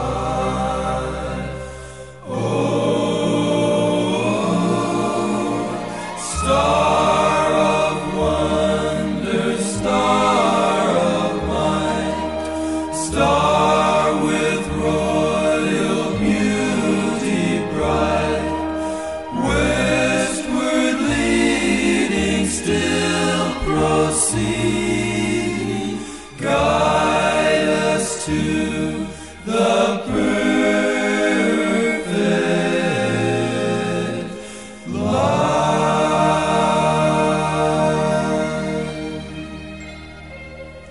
And the other is just Little Saint Nick, which is kind of a ripoff of Little Deuce Coupe. Again, this sort of like boogie roll shuffle thing. At this point, it just seems like they could do any song like this in their sleep, and there's a sense of enjoyment from doing it. It's not hackneyed at all. It's very, very good to listen to. You really are starting to see in this record Wilson using the studio as an instrument, and this is a bridge to what comes next. And the bridge that comes to what next, or the bridge to what comes next, was actually going to take quite some time to arrive. And this is the part of the Beach Boys history that probably needs to be explained more than anything else, other than maybe the chaos of the Smile sessions, I suppose. We have, for the first time, a long gap in between Beach Boys studio albums. But what people maybe who aren't super familiar with their chronology don't remember, because they weren't there, is that they released a single in between All Summer Long and their next album. And that was called When I Grow Up to Be a Man. And the B-side was a song called She Knows Me Too Well. This is in August of 1964. And when you realize, we don't think of it as a 1965 song, as you will think of if you just know it from the next album. You think of it as a mid-1964 song. Then you realize how futuristic both of these two pieces were. This is summer of 1964. This is a top 10 hit single, When I Grow Up to Be a Man. And what is it based around? Harpsichord. All right. This is long before, like, Play with Fire came out. This is long before, In My Life, which isn't a harpsichord, but at least it sounds like one. This is long before any of those moves were going to be made by the British invasion acts. Brian Wilson was ahead of all of them. And I guess maybe it's telling that it wasn't as huge a hit as all of their previous big singles. It was a disappointment compared to I Get Around. But the other interesting thing about When I Grow Up to Be a Man, and She Knows Me Too Well, by the way, two songs of which I consider are up there. At the end of the show, we do our top 5. I think it's possible both of these may make my top 5. What's impressive to me, too, is that every single note on these songs is played by the band. This isn't studio pros. This isn't Hal Blaine and the Wrecking Crew. This is the Beach Boys. That's Dennis on drums. That's Carl on guitar. That's the band singing. That is Brian Wilson is playing the harpsichord, playing the piano. And then you have two songs whose chordal constructions are so forward-looking and so bizarre in terms of what was otherwise known on the pop charts, even coming from the Beatles at that point, that it's actually, I guess, one of the reasons why people don't realize how early these songs were in their career is because they do not sound out of place on the Beach Boys today, which a lot of people would argue is one of the 2 greatest Beach Boys albums ever released. Came out in, I think, something like spring of 1965. And if you thought All Summer Long was an evolution over, Shut Down Volume 2, and it was, well, then the Beach Boys today is just another like quantum step forward from where they were on All Summer Long. This is where almost, other than those 2 songs, which are the band, almost everything else here are the studio pros. And why are the studio pros here? Because the other big thing that happened is that Brian had his first major nervous breakdown. Now, if you guys have seen the film Love and Mercy, have you guys seen that film? Either of you? Yeah, I have not. I want to. I have not seen it yet. You got to see it, Scott. It's really good. And that's that. As a Beach Boys fanatic, I was so prepared to like criticize it and nitpick it, but it really actually gets the spirit of the band right. It gets the stuff right. They depict this scene like they're on a plane, they're flying from one tour date to another, and then Wilson just has a freak out. He's like, I can't do this anymore. And you can completely understand why, given their workload over the past several years. He flips his bean, and of course the band, they're also a family. They love him, and they're also like, we don't want to, kill the goose that lays the golden eggs. Okay, we'll work something out. We'll get, Glenn Campbell will come on the road with us instead. And in fact, Glenn Campbell was their replacement for Brian for several tours. And Brian, you can stay home in California. You can just work in the studio and record stuff. We'll go out and we'll tour this stuff. And for these, for this year, for the year of 65 in particular, that is an arrangement that worked. But ultimately, that was like the agreement between the group that you can say, did they write their epitaph by making this agreement? Because what ended up, of course, happening is that Brian is left alone to just go crazy. He doesn't have to worry about like going out and playing this stuff on a nightly basis the way the rest of the band has to. So he's just coming up with these more and more ornate, more quasi-orchestral arrangements, and basically coming up with stuff that is functionally impossible for the group to handle out on the road unless they spend a lot of time trying. But on the Beach Boys today, things are still looking pretty good, and it all works out quite well.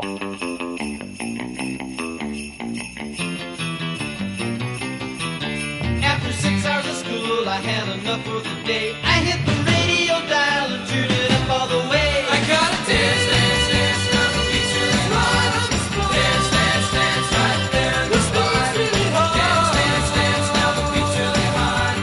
Dance, dance, dance, dance, yeah. When I feel put down, I try to shake it off good. With my chick by my side, the radio does the trick. I love to dance, dance, dance, now the beat's really hot. Dance, dance, dance, right there in the spot. Really hot. Dance, dance, dance, now the beat's really hot. Dance, dance, dance, yeah. This is the album that's famously divided up into a rocker half and then a ballad half. The weaker side, ironically enough, is actually the ballad half, only because it ends with a spoken word track, again, the last time they do this, thankfully, which is unnecessary. And then also one of the songs called In the Back of My Mind. It's the Dennis Wilson feature. I think it's just lame. It's the weakest song on the entire record. But everything else is just great. I mean, it opens with "Do You Want to Dance," which is, I always thought it was a Beach Boys song. As it turns out, it isn't. It's a cover song.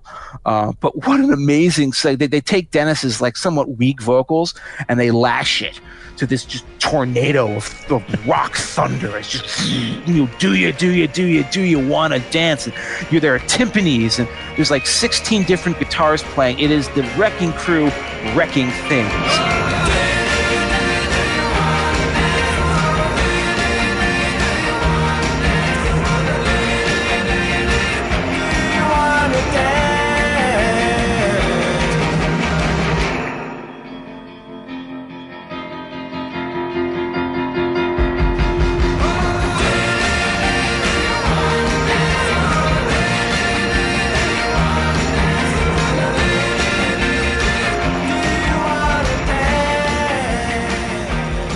And it is the great overture to a fantastic album, one of my favorite Beach Boys albums of all time. Again, we're in the period where you got to own all of these records. Today is really fantastic, and I know you said that the second half is weaker, and I can't disagree, but I also, in my notes here, the second half of Today is one of those kind of unknown things that even, Beach Boys fans might not know about, or people who have, the 40 big hits. Or the second half of Today contains, I think, 3 just tremendous songs: Please Let Me Wander, Kiss My Baby, and She Knows Me Too Well. And those are really dense songs. They are really great ballads from Brian and the band. I mean, Kiss Me Baby is just gorgeous. Again, another example where you have Love kind of rising to the occasion with his vocal track. I think Mike Love's vocals on Please Let Me Wander and Kiss Me Baby are just outstanding. You don't hear that nasally Mike Love very much on those 2 tracks. It's like he knows the material is improving by leaps and bounds, and he's rising to the occasion. And probably, Brian, being the studio guy he is pushing him just a little bit to get the sound he wants. But, Kiss Me Baby, Love's vocals are excellent. Double track. And the lyrics on that song are actually, the lyrics on all these songs, those 3 songs you mentioned, are just so penetrating. Kiss Me Baby has that great line, I tossed and I turned and my head was so heavy, and then I wondered as it got light, were you still awake, Mike, me? And then it goes into the whoa, baby, and it's Kiss Me Baby, Love to Hold You, but in the background you hear Dennis and Mike singing, kiss a little bit, fight a little bit, kiss a little bit, fight a little bit. Like this is like an ongoing cycle of like arguments that these guys, that this guy and this girl have been having like for years now. It's just, again, very clever stuff. As I drove away, I felt a tear. It hit me, I was losing someone dear. Told my folks I would be alright. Tossed and I turned, my head was so heavy. And I wondered as it got light, were you still awake like me? Whoa, baby, kiss me, kiss me, whoa, baby, love, whoa, baby, kiss me, love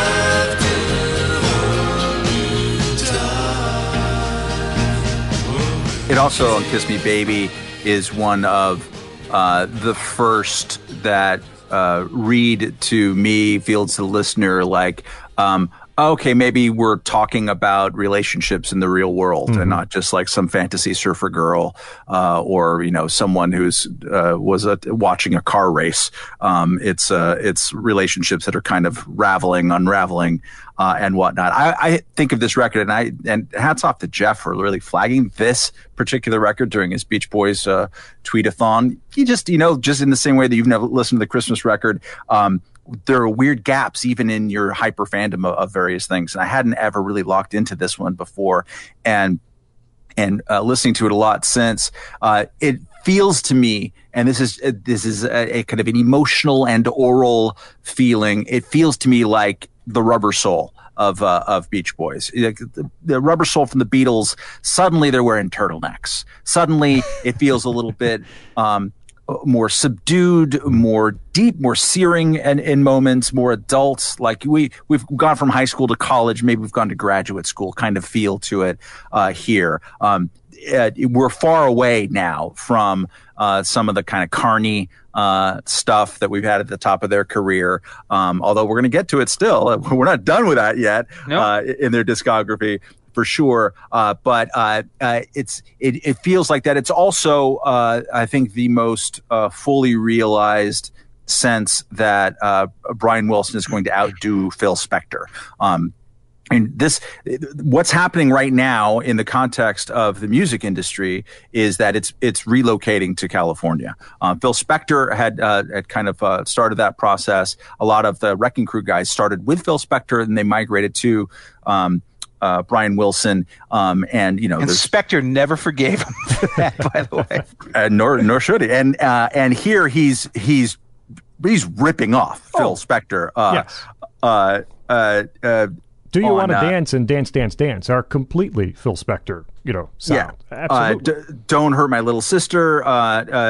Just a lot of this stuff here is like that. It is this big sound, and the Do You Want to Dance is so strange because Dennis Wilson's lead vocal is not good. It sounds kind of homely here, and my God! But it doesn't. When the chorus comes in, all the rest of the Beach Boys fire comes in. What is going on here? And the harmonies in Wilson's head, and not just vocal harmonies here, but just the whole let's wall of sound this thing.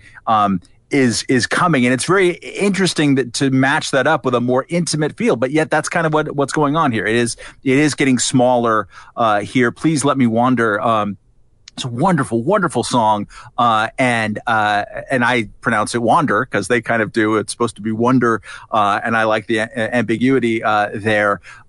It's dealing with more kind of adult and complicated themes that feel sort of smaller, more intimate, more serious, yet with this wall of sound. What a great mix of things. I build all my goals around you, that someday my love would surround you. You never know what we've been through. For so long I thought about it, and now I just can't live without it. This beautiful image I have of you. Baby, please let me one. If I did the one, let me one. If I would please let me one. And you're right, Jeff. My God, I wish they would just stop it with all of the kind of spoken word tracks. We're just funning around. They should have put all of that on the Beach Boys party record and sealed it up.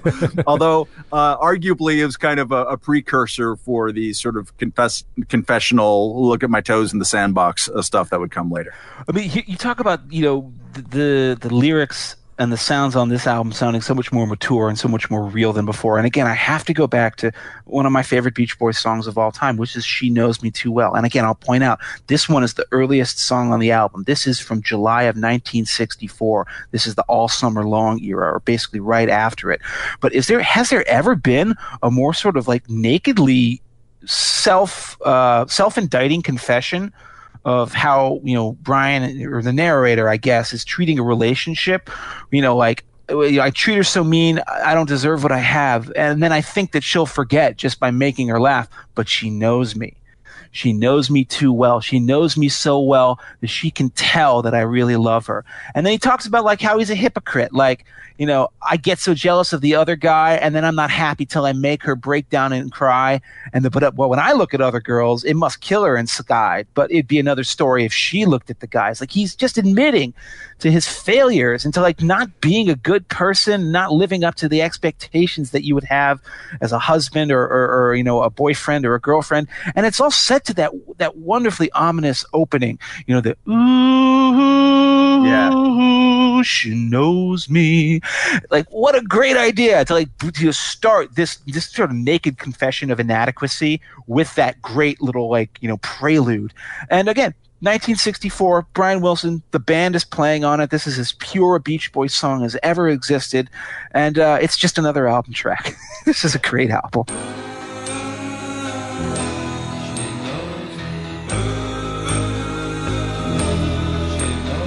Sometimes I have a weird way of showing my love, and I always expect her to know what I'm thinking of.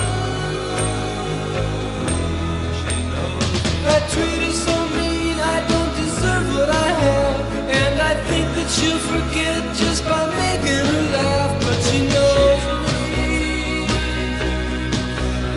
me so well that she can tell I really love her.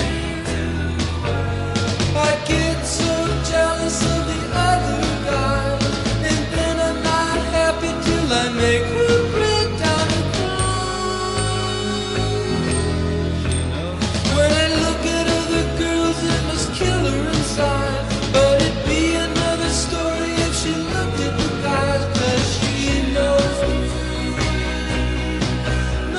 And When I Grew Up to Be a Man is just an amazing track. The kind of fear and uncertainty. And, you think Matt was talking about, the more grown-up lyrics and topics. I mean, the questions asked in this song, right? Will I look for the same things in a woman that I did in a girl? Or will my kids be proud or think their old man's really a square? Forward-looking things that... and the way that they come through, they count the ages off, 14, 15, 18, 19, and then toward the end into the 20s.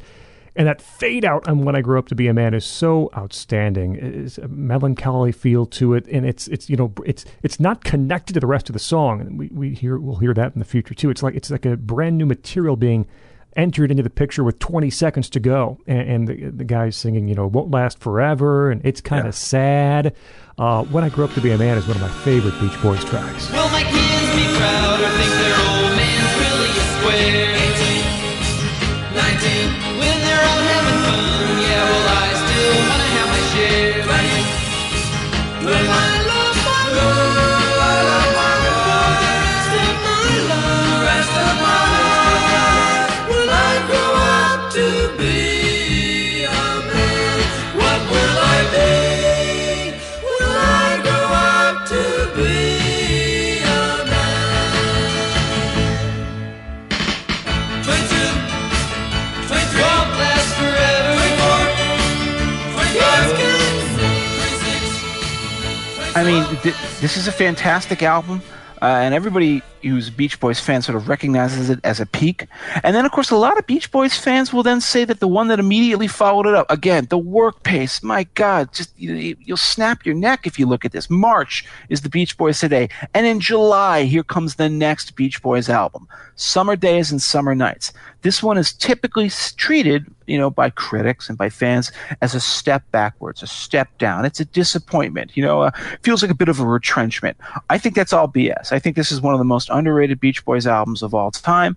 I think that no one needs to hear a song about how cool Salt Lake City is. I grant you that. And I think, we don't really need to all go take a chance and go to Amusement Parks USA. But beyond that, every other song on this record is fantastic, and it opens with there are songs here that are forgotten. There are 3 songs on here, maybe 4, that everybody knows. 3 songs that everyone knows. Everyone knows Help Me Rhonda, which has a very interesting backstory to it that I'll tell you in a second. Everyone knows California Girls. And if you're a real Beach Boys aficionado, you probably know Let 'Em Run Wild. But people should know a song like The Girl from New York City. That's a great which track. Is the opening song on this album. It's so great. California guys all cupped their eyes for that girl from New York City. And LA boys all heard the noise about that girl from New York City. Okay, yes, it begins with a slightly farty saxophone. But then all of a sudden, when it sweeps into that chorus, you are carried along. And this is the last hurrah for the rock Beach Boys.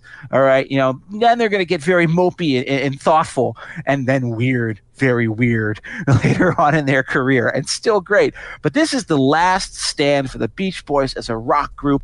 And from Girl from New York City to Help Me Rhonda to the final kiss-off that Brian Wilson did to Phil Spector, basically saying, I can do you better than you, by his cover of Then I Kissed Him, which is Then I Kissed Her. They make it, the female version. They give it to Al to sing, and he does a fantastic job with it. That's their best ever cover. I think there's so much on this album to like, and I've never understood why it's treated as a sort of a lesser entry in their 60s canon.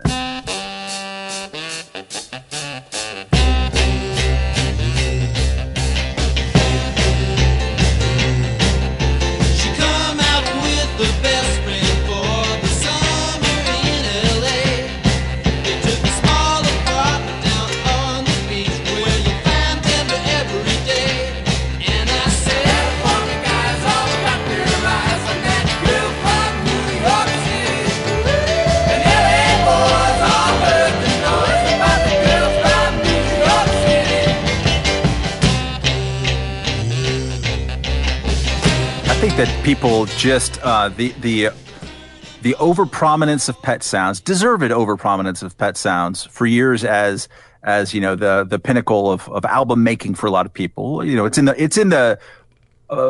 the discussion for best album of all time.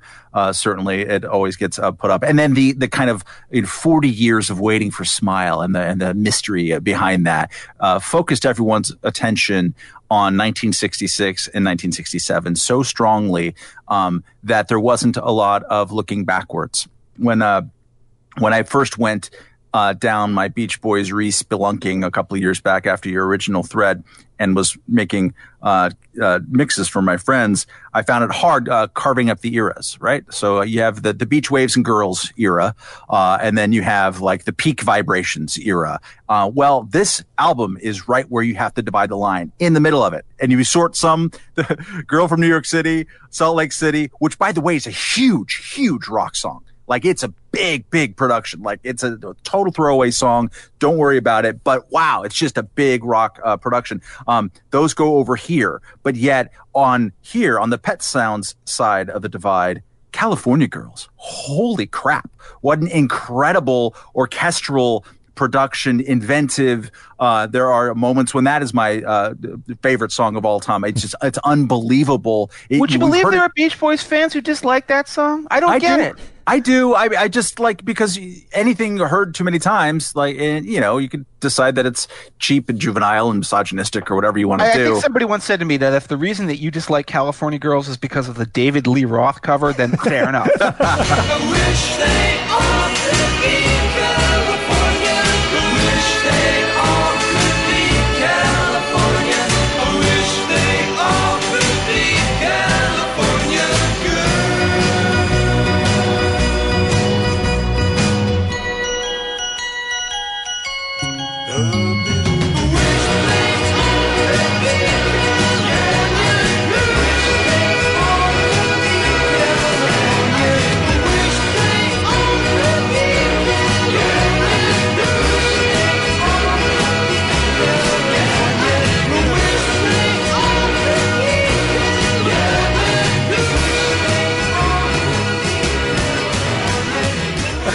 But there's also instrumentals here. We're not talking about Ventures covers anymore here. Summer Means New Love would go perfectly on Pet Sounds. It is orchestral mid-60s, beyond Herb Alpert, kind of a Burt Bacharach type of explorations of what we could do here. It's really, really interesting what you're doing. Let Him Run Wild, which is an amazing song that I want to hear Jeff talk more about, but just the swing, it's a mind-blowing mid-60s pop song. So that's on the Pet Sounds side of the divide. So it's all right here on this record. And I think this is one of the reasons why I think Brian Wilson has said many times that this is his favorite record. And I get it.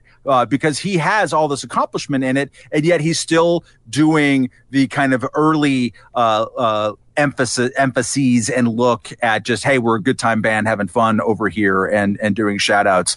One of the more interesting bits, and we haven't really talked about this in terms of Be True to Your School, is that we have a redo here, which is Help Me Rhonda. Help Me Rhonda was actually one of the worst songs on the previous record. Or at least it's bad when you listen to it because you know what the real Help Me Rhonda sounds like. It's a really confused recording. Like the core of the song, the potential is there, but like the big like harmonica lick, which is taken straight from Buster Brown or by Fannie Mae, the song, which is, you can go look it up on Google. I put it in that thread. Total steal. But they also did this weird like fade out, fade in thing at the end. Like it's like obviously somebody was high in the studio.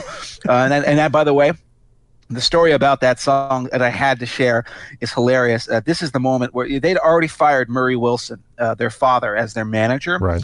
They fired him during the sessions for I Get Around. We talked about what a fantastic production I Get Around is, how brilliant the vocal and musical arrangement is. Well, of course, Murray comes in as they're recording it and says, well, this is garbage. You people don't know what you're doing. This will never sell. You people are idiots. You need to listen to me. I know what the kids want to hear. And they, that was the moment that Brian said, okay, Dad, get the hell out of here. He tried to, quote, reconcile with them several months later during the sessions for Help Me Rhonda.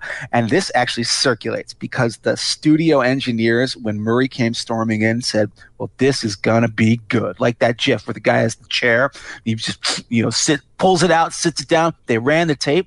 And you can hear Murray just shouting at Brian and Carl and Dennis. He's saying like, I'm a genius. Don't you people realize I'm the genius? I'm a great artist. You don't know what you're doing. You need to do it this way. And it circulates on this very famous Beach Boys bootleg of all of their most cringeworthy moments that is called Endless Bummer, which is, by the way, one of my favorite bootleg titles of all time. Mike was flying those high notes. Yeah. We need help. Who need we help? need the honest projection that we used to have. You want to have like When you a guys 409 get too sound, much, right? when you On guys Help Me get too Rhonda? much money, you start thinking you're going to make everything a hit. Well, Now, let me ask Brian, you this. Come on now. I don't want to stop you. I just want to make sure this is on tape. Oh, come on. This is an absolute insult. Well, you're doing the same to me You're in an front of ingrate 20 when you do people. this. Okay, Now, let me see. forget What it. else do we got? Go there. I'm sorry. I'll never help you guys mix another station. Why? Because you don't appreciate the good help Chuck Britz and I have given you. You Don't took a appreciate the beautiful help. gift, and then you guys start coming off. Okay. Now listen, let me tell you something. Yes. When you guys get so big that you can't sing from your hearts, you're going downhill. Downhill. Downhill. But yeah, so Murray, he just didn't understand what was going on in the slightest bit. And of course, if you see Love and Mercy, the film, this all comes through rather loud and clear. I'm sorry to interrupt, but that little Help Me Rhonda anecdote, I could not leave it out. So it wasn't interrupted. It was a handoff. I'll let Scott get in here, but I wanted to just say that the Girl Don't Tell Me, which would have also been perfectly in place on the Beach Boys Today record, Or on the Beatles album Help as Ticket to Ride. yeah, that's the point. It manages to be a Ticket to Ride homage. I wouldn't call it an homage as much as anything else. Like, girl, don't tell me you're right. It's that close to it, which yet I find utterly charming. I'm sure that It's a good song. on some level, Brian Wilson might be embarrassed by it in the same way that like David Bowie is embarrassed by his hunky dory, love ballads to Andy Warhol and Lou Reed and elsewhere, and Bob Dylan. But it's still it's a great Beatles song. It fits right in, and right at this point in their careers, they're trading blows. They're totally inspired by one another. They're geeked out by one another, and they're competing with one another, and it's great to watch. But this time I'm not gonna count on you. I'll see you this summer and forget you when I go back to school. Girl, don't tell me you're right. Girl, don't tell me you're right. Girl, don't tell me you're right again this time.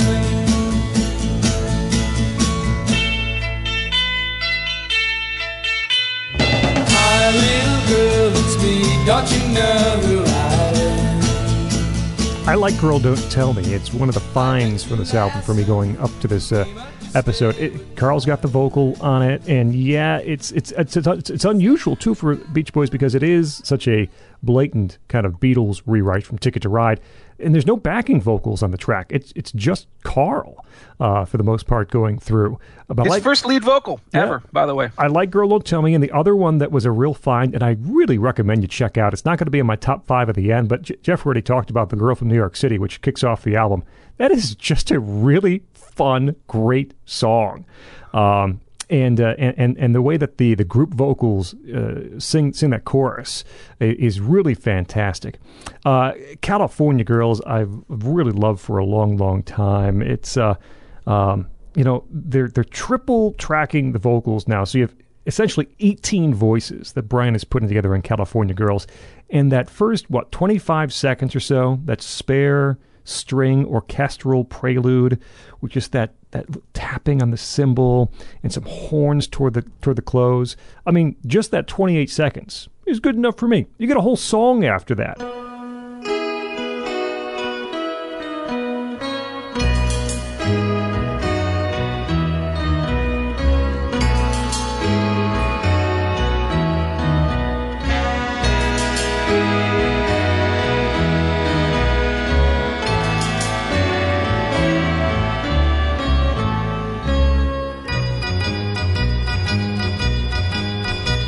Well, East Coast girls are hip. I really dig those styles they wear. And the Southern girls with the way they talk, they knock me out when I'm down there. Also the first time that you really hear Bruce Johnston on vocals. Bruce Johnston is the second occurrence of, Wish They All Could Be in the chorus. He had just really come on to do things with the band. You hear him on California Girls. Carol Kay's bass line on California Girls is just fantastic. I always think in my mind that it's a faster song. It's a quicker pace song. And it's not. It's not sluggish, but it is not as fast as I normally think it is in my mind when I listen back to it. But California Girls is such a good one. What else on here? Let 'Em Run Wild's a great one. You're So Good to Me late on the second track. It's almost more of like a Motown soul song. Muted instrumentation, really. There's these la la la la's from the band that really carry the song through. It's an enjoyable track, kind of up-tempo track, Motown-esque track that I really like a lot. I don't think that Summer Days is quite perhaps as good as Jeff claims it to be or argues it is, but there's some really nice highlights here. Factually states that it is. I know. And Girl from New York City, go check that out if you haven't heard it. You probably haven't. It's a really good one.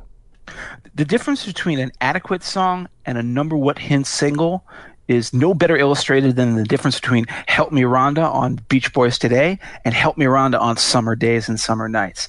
All right, as we talked about earlier, it's such a confused recording on the Today version. Obviously, Brian is in a rush. You've got to get the album out in time for the tour, blah, blah, blah, financial constraints. But then you have, just like with Be True to Your School, he was like, you know what, I can do this better. And so they re-recorded it. And then ironically, this one becomes the number one single. So that's why 2 albums in a row have to feature it, as like a song. But if you don't like the bippin', boppin', bouncing bass line that Carol Kay plays on Help Me Rhonda,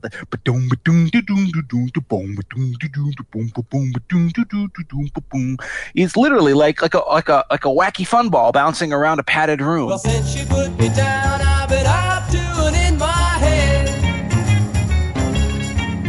I come in late at night and in the morning I just lay in bed. Miranda, you look so fine, and I know it wouldn't take much time for you to help me, Rhonda, help me get her out of my heart. Help me, Rhonda, help me, Rhonda. Help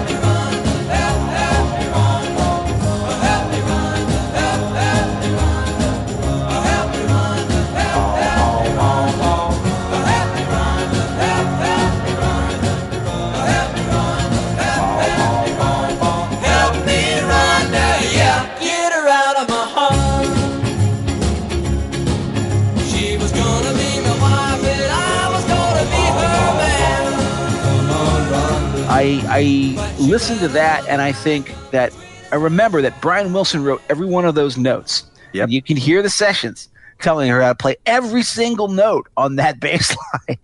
And I just think of all of the orchestration. It sounds like it's a rock group or maybe even a bunch of studio pros, but you must remember, and we now have, there's a massive league of Beach Boys bootlegs, or basically their entire studio sessions of, literally not just the tracks themselves, but like the talk back and the stuff in between takes of Wilson talking to people. They taped all of it. Thank God for it. Most of it is out now. And so you can hear him instructing them how to play. This is how boxed sets like the Pet Sound sessions and the Smile sessions were like ultimately compiled, because we had this material.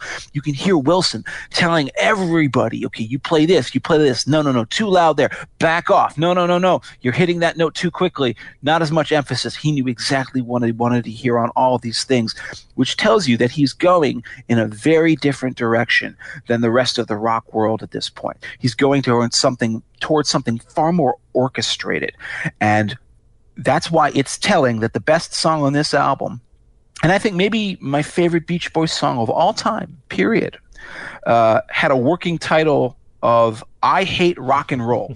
That was the name of the song. And what was that song? That song is Let Him Run Wild, which, as I said, I think is maybe the best thing the Beach Boys ever did. I yield to no man in my admiration for Smile, for Pet Sounds, but I just think this is so majestic. This is the song that Brian Wilson himself doesn't like. He thinks he doesn't like the sound of his own voice. Too high, too squeaky. He says he sounds like a sissy on it. Well, Brian, you are the genius who wrote it, but I'm sorry, I'm overruling you here. When when he just gets to that chorus where he says, I'm going to take him over, and then the band, the other guys come and said, let him run wild, he don't care. Let him run wild, he'll find out. There's nothing rock about this anymore. It is purely, I guess, orchestral pop, if you will. But the changes and sort of the weird rhythmic gyrations of it are so alien to anything else that you'd find, from the Stones or the Who or the Beatles or the Byrds or the Dylan or anything else that was popular top 40 material at that time. The Turtles were not doing Let Him Run Wild, all right? Only Brian Wilson was doing that song. And then it's, again, very telling that the rest of the band says this too, that they said, like, here's the moment that we knew something was really changing for us, was changing for the direction that we were heading in. They don't point to, Pet Sounds. They don't say it happened on the Beach Boys today. They say it happened with Let Him Run Wild, which is the moment where Pet Sounds becomes inevitable. The ability to sort of take that sound and to realize it and to be working outside of a guitar-based rock or, the simple changes. Even California Girls, aside from that orchestral introduction, it's pretty simple, like the little circus organ, do do do do do do do do, very simple thing. Let Him Run Wild is complex. It's baccarat. It's something that had heretofore not been done in the Beach Boys catalog, and it is the sound of the future for this band. All the dreams you shared with him, you might as well forget. I know you needed true love, and that's what you get. And now that you don't need it, well, he can have his freedom. Let him run wild, he don't care. Let him run wild, he'll find out. Let him run wild, he don't care. Let him run wild, he'll find out. I guess the only thing to say is that future would be coming very soon. Brian finally realizes his lifelong ambition to put together the sound of his dreams, the sound of his heart, his soul, a true expression of his artistic genius and his integrity. And he finally does it with the Beach Boys Party.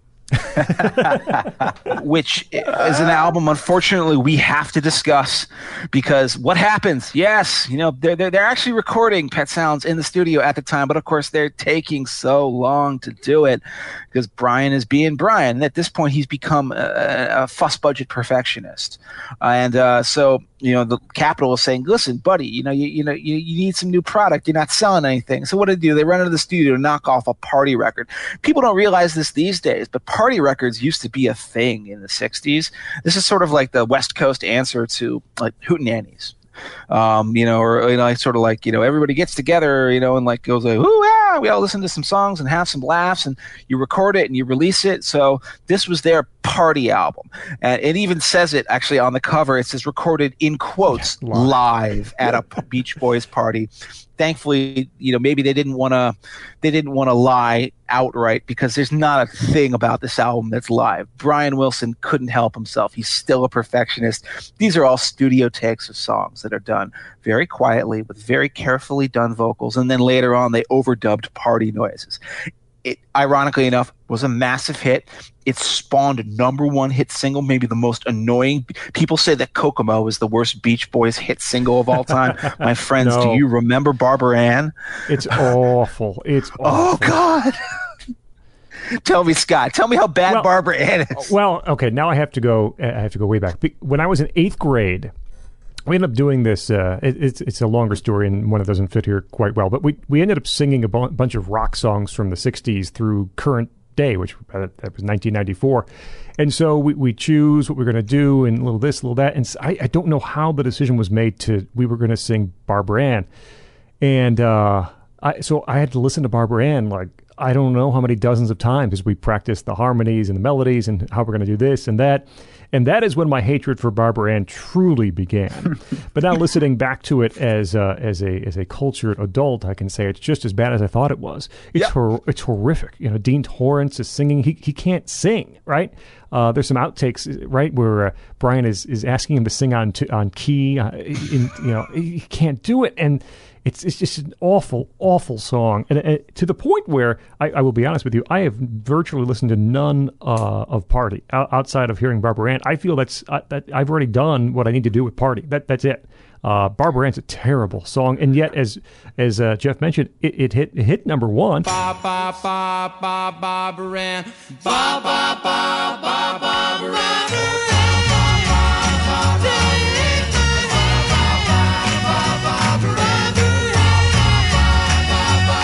You got me rocking and a rolling, rocking and a reeling, Barbara Ann. Ba ba ba ba. Taking it grand. Baby Castrate. He's really rocking. Really scratching it, isn't he? Scratch it, Carl. Scratch it. Right over there. Oh, down a little more. Soft. Tried. They had to play it the rest of their career, especially in these They current days. like it. It's Yeah. like they like it almost as much as they like Kokomo. Right. They love Kokomo. Goodness. They love it. That's one of the great things about the Beach Boys is that your experience of them is not going to be their experience of them. Right. A good pal of mine went to, who's a bigger Beach Boys fan than all of us, maybe. Went to some LA person with a tangential relationship with the Beach Boys had died, and there was like a big thing at the Roxy or something, and most of the Beach Boys were there, and you could see that they were the happiest when they played Kokomo. They're like, yes, finally, here comes Kokomo. Jamaica. I find Beach Boys Party charming and not worth listening more than maybe once.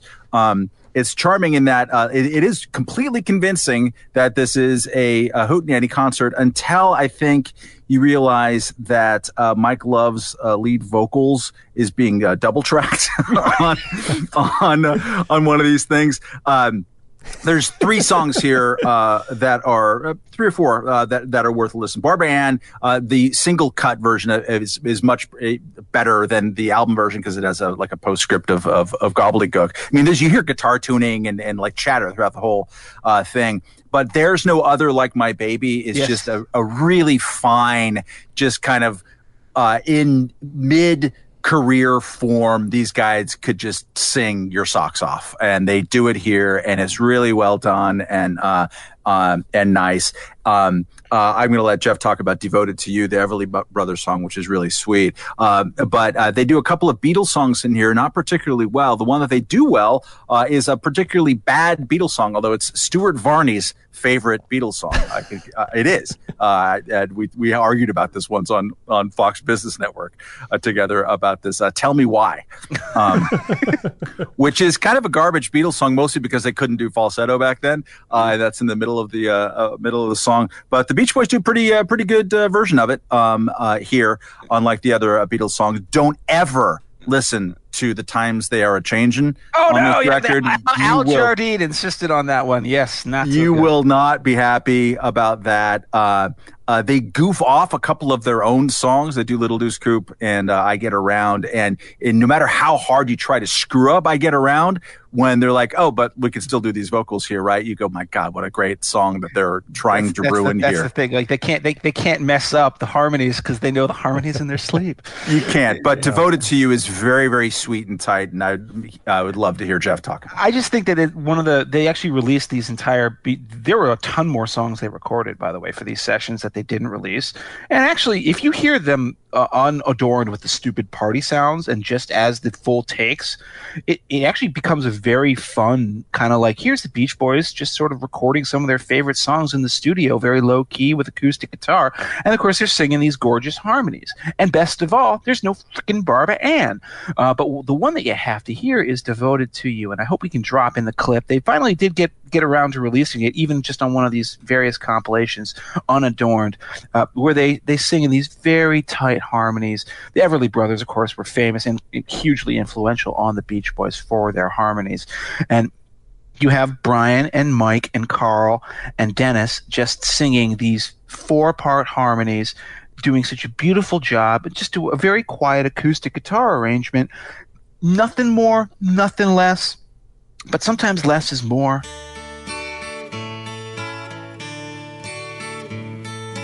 Darling, you can count on me till the sun dries up the sea. Until then, I'll always be devoted to you. I'll be yours through endless time. I'll adore your charm sublime. Guess by now you know that I'm devoted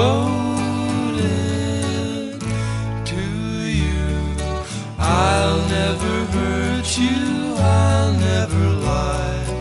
And I really do appreciate the understatement of it. Of course, when you hear it on the Beach Boys Party album, it's got like people talking about, hey, hand me the potato chips all over it. So it just becomes stupid. That's really all that we need to say about Beach Boys Party. What we do need to do is end this installment of the show with a little album that some people are a fan of. It has its fans. I don't know. It's a bit controversial. It's something called Pet Sounds. I think this is the one that everyone's been waiting for if you're listening to the podcast. What was this? This is the album that had been in germination since the middle of 1965 for the Beach Boys. They're out touring. Brian is at home, probably smoking incredible amounts of dope, doing God only knows what, probably taking acid. What did he do?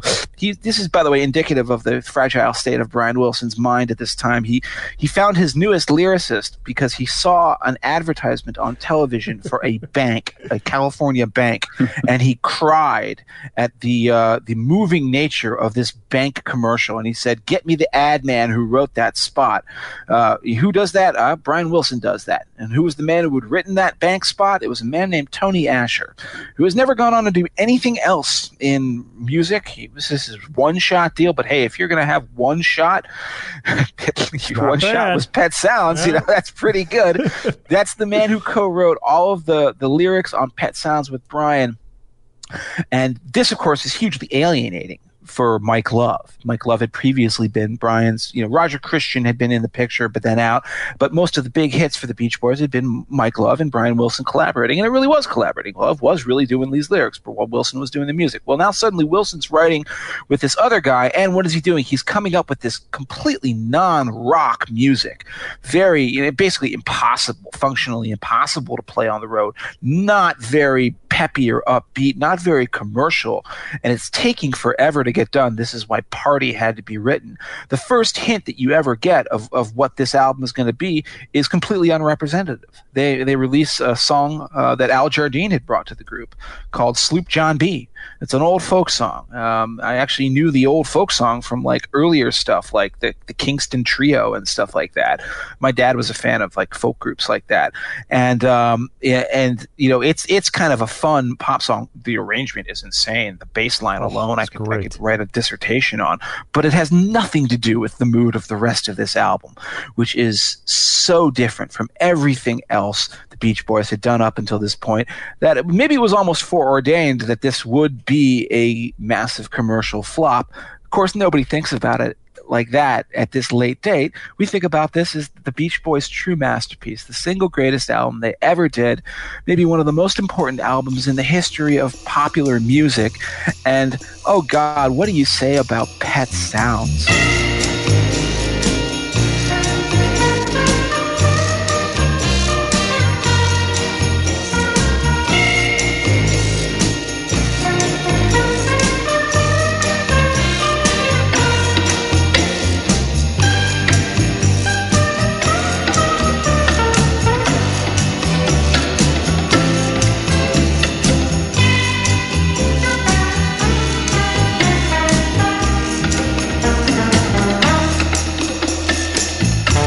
First of all, you're wrong that it was a flop. It went to number 10. And, you know, the Party record went to number 6, and the Summer Days went to number 2, and the Today was number 4, and the Christmas album was number, you know, it sold some records. They had more than one top 10 song. Sloop John B went to number 2. Wouldn't It Be Nice? My God, what a song. Number 8, God Only Knows went to number 39. So I think that in because this is around the time when the Mike Love Brian Wilson split comes open, the split of Brian Wilson's head comes open, and they're about ready to do Smile. He's taking longer and longer to do these things. It was a disappointment, to be sure, and part of the disappointment comes from they've been spending so much money. This is taking a long time. They're racking up the dollar signs here. So there's a lot of different kind of expectations that are built into it. But I think that we might, in trying to talk about the drama of this, overstate how much of like a failure it was, or how much people are like, what a drastic new direction. Because as we have seen, Beach Boys Today and half of Summer Days and Summer Nights was kind of a lot like this. We were foreshadowing the kind of moodiness, the mid 60s instrumental orchestration kind of bits. And there's also some winning, just straight up winning pop over here. I mean, the record begins with Wouldn't It Be Nice? And I got to tell you, there's a reason why you don't, like, you know, if you're at some jerk-ass Irish bar in Midtown Manhattan, they're never playing a Beach Boys song. You ever notice that? You're going to hear lots of Beatles. You're going to hear like John Cougar. You're going to hear Tom Petty. You're going to hear lots of stuff. Right? You're never going to hear the Beach Boys. Partly is because they don't have 5, you know, inbred cousins who sing perfectly like one another. But also because they're not playing the piano. And as the great Love and Mercy movie shows us, like when Brian Wilson's out there like trying to work out God Only Knows in a kind of fingers on chalkboard scene with his dad not being impressed with this, you know, absolutely classic pop song. This is a piano moment. So anyways, I discovered this on Wouldn't It Be Nice because I was asked, or my friend got married a year and a half or so ago, and friends of mine wanted to surprise him with a song. So we thought, okay, let's work on this bi-coastally with my LA friends, and we'll just like figure out Wouldn't It Be Nice? Can't be that hard, right? Holy crap. I don't little did you know. There are like 7 chords in there that I had no idea existed. just like C augmented armpit fart 12th. And again, you don't feel like that sense as you do sometimes in Brian Wilson compositions of like, oh, he's just showing off, you know? No, it makes internal logic. There's these crazy jazz chords that don't occur to people. They're piano chords. But it's also a completely comprehensible, digestible pop song. And that's one of the, I think, reasons why Pet Sounds resonates there, is that you do have this mix. Maybe if we think and wish and hope and pray it might come true. Run, run, we. Baby, then there wouldn't be a single thing we couldn't do. We could be married, we could be married, and then we'd be happy, and then we'd be happy. But wouldn't it be nice?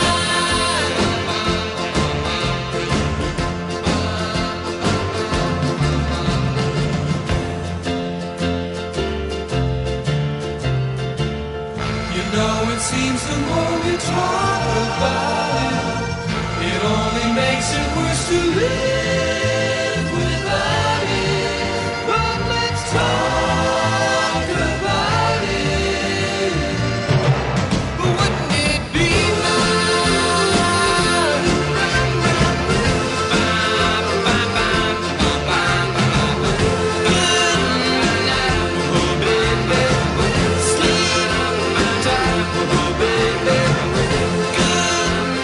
Sloop John B, which, fun fact about that song, when they first went to that very first recording studio in LA in 1961, and the guy's like, what do you got, kid? They're like, oh, I don't know, staring at their shoes. They tried Sloop John B, and they're like, kids, whatever. That's not original. Everyone's doing Sloop John B. Speaking of which, that's a fun thing to do, is go back to your Kingston Trio, and everybody did do Sloop John B. And yet, as soon as you hear Sloop John B, they do to that song what Jimi Hendrix did to All Along the Watchtower, which is just remove any reason why you should ever think about other versions. Yeah, there's no other Sloop John B anymore. It's the Beach Boys song. It might as well have been written by Brian Wilson. It's so incredible. And go and read your histories on the Wrecking Crew and elsewhere. It's bananas. Like he's just got to get that 12-string guitar for Glenn Campbell right now, and it's 3:00 in the morning. And who's got the only 12-string guitar in Los Angeles, California? The recording sessions of these was just insane. And again, Love and Mercy is wonderful in showing this, and in a way that just rings very true. There's quite a bit of footage from this. It's this moody record. Yes, you know, the You Still Believe in Me is one that stops me dead every time. I don't like, you know, Caroline No. There's some songs on here that don't speak to me at all, and I felt are kind of overdone. But You Still Believe in Me, especially, is just this exercise in melody, and then, oh my God. I wanna cry.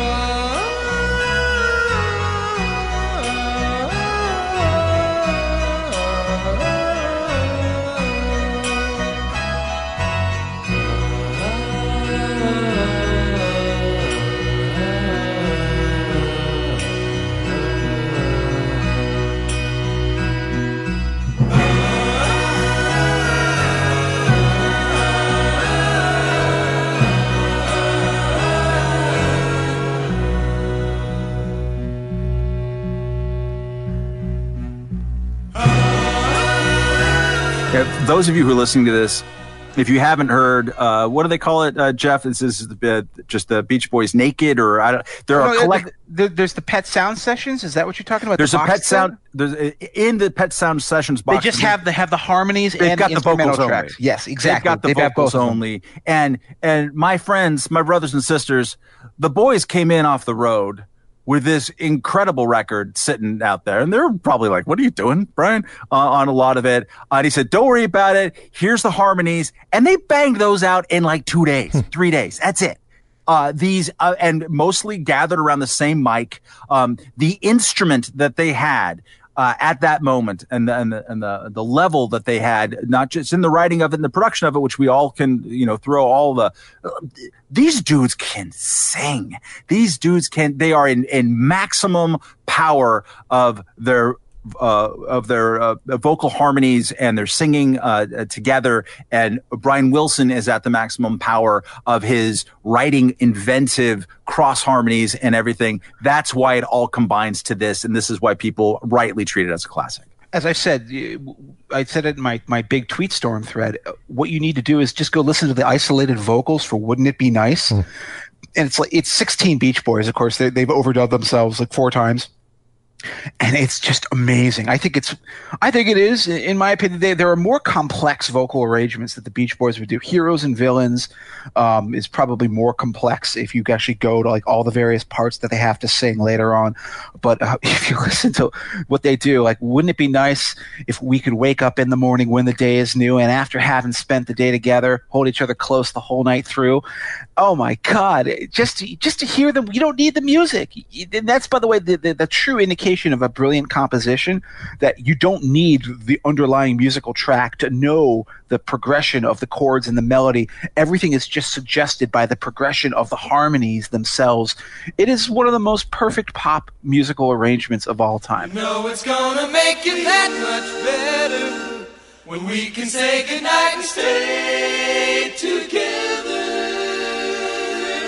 Wouldn't it be nice if we could wake up in the morning when the day is new, and after having spent the day together, hold each other close the whole night through? The happy times together we've been spending, I wish that every kiss was never ending. Wouldn't it be nice? I want to let Scott talk about this, but I will, by way of a small prelude, say only this. The worst criticism that I can make of Pet Sounds is that it's not perfect. Like Matt, I don't much care for Caroline No. It was released, by the way, as a solo Brian Wilson single slightly before the album. I have no idea why. I think it's one of the weakest songs on here. You Still Believe in Me. That's a favorite of Matt's. That's a favorite. That's maybe Paul McCartney says it's his favorite Beach Boys song. I don't really like it that much. I think that when you get to that final fade out, that wrecks me. But the actual song itself doesn't do too much for me. And maybe that's not me, with Mike Love doing his adenoidal Mike Love thing on that. It's not bad, but it's not great. But beyond that, everything is great here. And not just, by the way, the lyrical songs. The instrumental songs are great. I know people who think Let's Go Away for a While is the best Beach Boys song ever recorded. And it's just an instrumental. But that out-of-position bass line that's playing a note that isn't in the scale of the chord, of the key that it starts in, I just love it. It sets this tone. It's both – it creates this sort of sense of momentousness and you feel like you're on a plane flight. You're flying to Hawaii. You're flying to some paradise. You're flying away from the hugger-mugger of the everyday world. And it's a brilliant little escape from the rest of what is, an album with a lot of psychological turmoil. But Scott. Yes. So this is where I feel a little ill-equipped to discuss. We were emailing back and forth. Jeff I love the Beach Boys, but Jeff's, a super fan. And Matt kind of has some of the musical knowledge that I don't. I don't write and I don't really play. So I'm the guy in the corner that kind of says, man, those harmonies are great.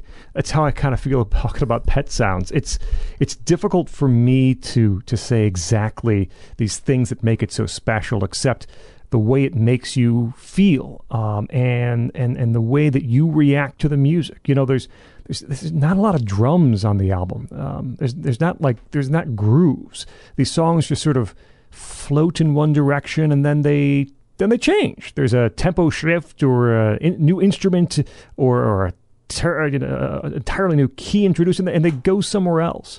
I think there are 3 songs from this era of the Beach Boys that they're contenders for most perfect pop song. I already mentioned I Get Around, I think, is just perfect. And the other 2 are on this album. And one is Wouldn't It Be Nice, which Matt spent some time discussing, and the other is God Only Knows, which I know Jeff is going to talk about in a second. But I'll go back to Wouldn't It Be Nice for a little bit. Man, oh man, so many great moments. Much like I Get Around, there's so much packed into the corners of Wouldn't It Be Nice? The way it slows to a crawl on that second pass through of the more it hurts to talk about it, but let's talk about it. It's just great. There's this horn that comes in over it's going to make it that much better, which is fantastic. There's not a lot of guitar on the song. It's only really in the intro and in the middle eight. And then Mike Love's contribution over the close, the good night, sleep tight, baby. It's just outstanding. And Sloop John B, I've come to really appreciate over the years more and more as a song. And Al, as you mentioned, brought it into the band. Al and Mike and Brian's vocals are fantastic. The a cappella break on Sloop John B is just mind blowing. The way the bass kind of gallops and the pace quickens from that final verse into the chorus, and the backing vocals re-enter the picture, man, just takes you away somewhere else. It's great. The tracks that have been mentioned, I'm Team Matt on You Still Believe in Me. That's one of my very favorites on the album. Just incredible melody, and even Jeff admits that part of the end where it starts to fade away and then comes back for that harmony close is great. Just great. Do you like the little children's bicycle horn? Yeah, two times right over the close. I'm Waiting for the Day is a great song. And again, specifically, the very end, that string interlude into the final portion, the coda of I'm Waiting for the Day is magical.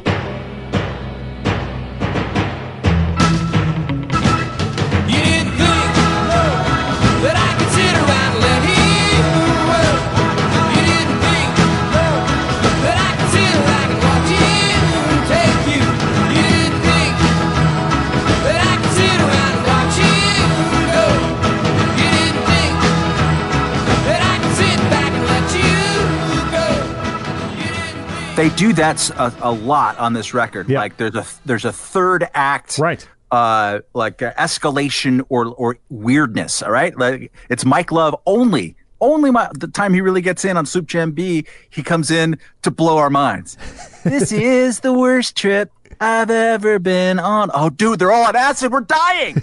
Right? By the way, that's the funny thing that Sloop John B is very subtly rewritten as a song about a bad acid trip, and that's the story of Pet Sounds. Is that this is Brian taking LSD, which comes up on I Know There's an Answer, but it's of course it's about a bad sailing trip, but of course it's really about a bad acid trip. And then when Mike sings this is the worst trip I've ever been on, you realize oh no, he dosed too hard. He needs some orange wedges to chill out now. Oh no. Hoist up the John B. Hoist up the John B. See how the mainsail, see how the mainsail. Call for the captain ashore. Let me go home. Let me go home. Wanna go home. Let me go home. Hoist up the John B. Hoist up the John B. Feel so broke up.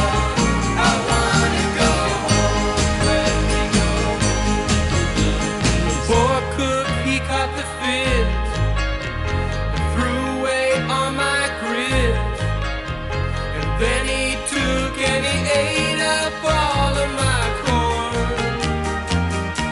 Let me go home. Why don't they let me go home? This is the worst trip I've ever been on. Hoist up the John B. There's elements here that, in those kind of end of song weirdnesses, right? Like Scott, you talked about the kind of coda to "Wouldn't It Be Nice." Mike Love's doing some weird things. Good night, baby. They don't do that a lot in their other parts of. I mean, they do it afterwards, after the kind of psychotic break. But up until now, they hadn't been acting weird. They're little bits of acting weird. And you see this also on the Beatles' White Album, right? Just little things at the ends of songs that kind of huh? What's good? That escalated fast, or that was a strange detail. That's one of the things that is rewarded on repeat listenings, as is just I think the purest distilled Beach Boys that there is, which is the end of God Only Knows. Mm-hmm. It is three different parts of vocal harmonies building on each other and lines building on each other, and you can't believe it. It's enveloping your mind. You're like that dude in the internet meme looking at all the math calculations going around. But it's super simple. They're all like these Mobius strips, kind of like enveloping you in this warmthness. That's the ideal of vocal pop music. And I think most people who are, I mean, the Paul McCartneys of the world will just flat out admit that they can't top that. That the thing that happens in that song. And again, I talked about it earlier. Like sometimes you play the game of find the key this one is in. I challenge anyone to try to ever play God Only Knows and figure out where anything is at, and yet you don't feel that sense of complete untetheredness. There's just a disquiet or a little bit of a wrong footness before an excitement. It's such marvelous pop making here, and it will reward you. You will find songs like, especially "Waiting for the Day" and "Here Today," which are just you're not going to see them in the wild. You're not going to. You're not going to be like hanging out at a mall somewhere, it's impossible, drinking a cup of coffee, and here I'm waiting for the day. It's just not ever going to occur. So it's this thing that lives on Pet Sounds. It's there for you, and it can selectively. It'll work on some songs and it won't on other ones. Just adhere to you, smuggle itself inside of your spirit consciousness. It's great.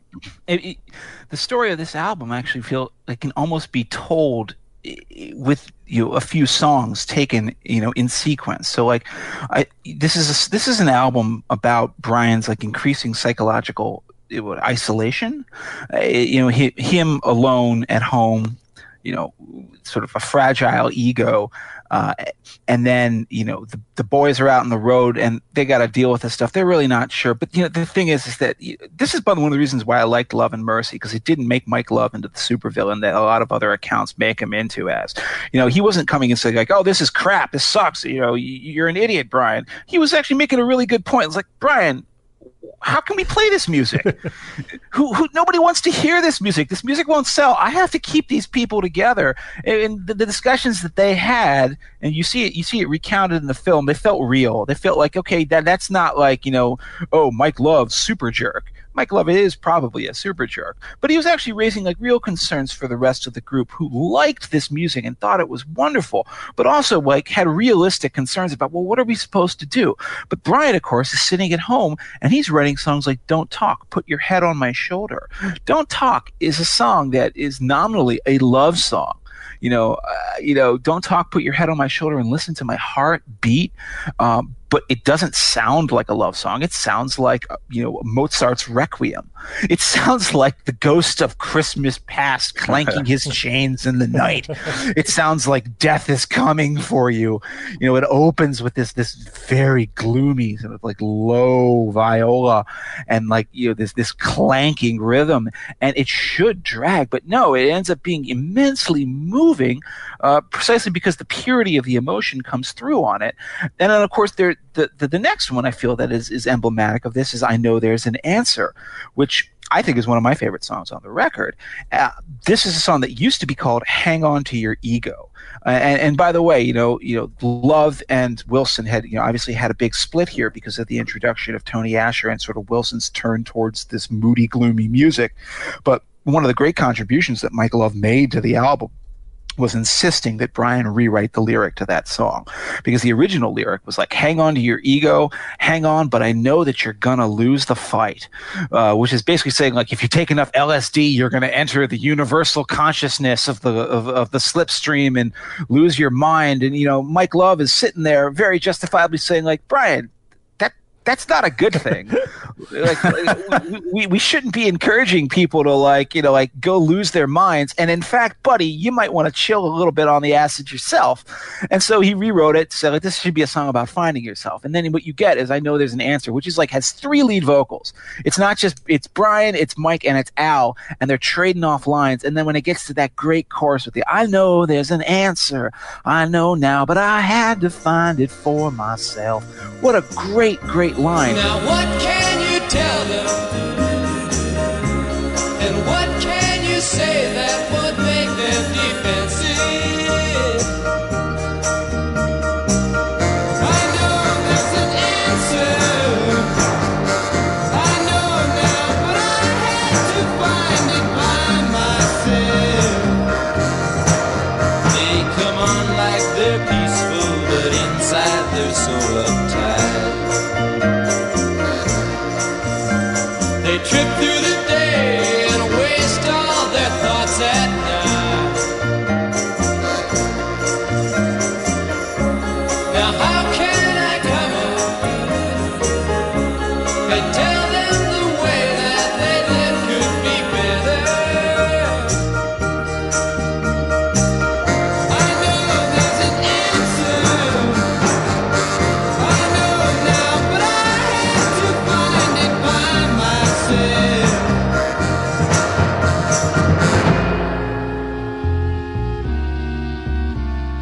And of course, it ends, to me, the story of this album ends with to me, one of the penultimate songs on the record is I Just Wasn't Made for These Times, which in any other context could be seen as sort of pathetic, a little bit too much on the self-pity. I keep looking for a place to fit in. No one understands me. I guess I just wasn't made for these times. But when it's, first of all, written with music this moving, but also such a brilliant arrangement. First use of the theremin on a Beach Boys song, which is going to come back a little later.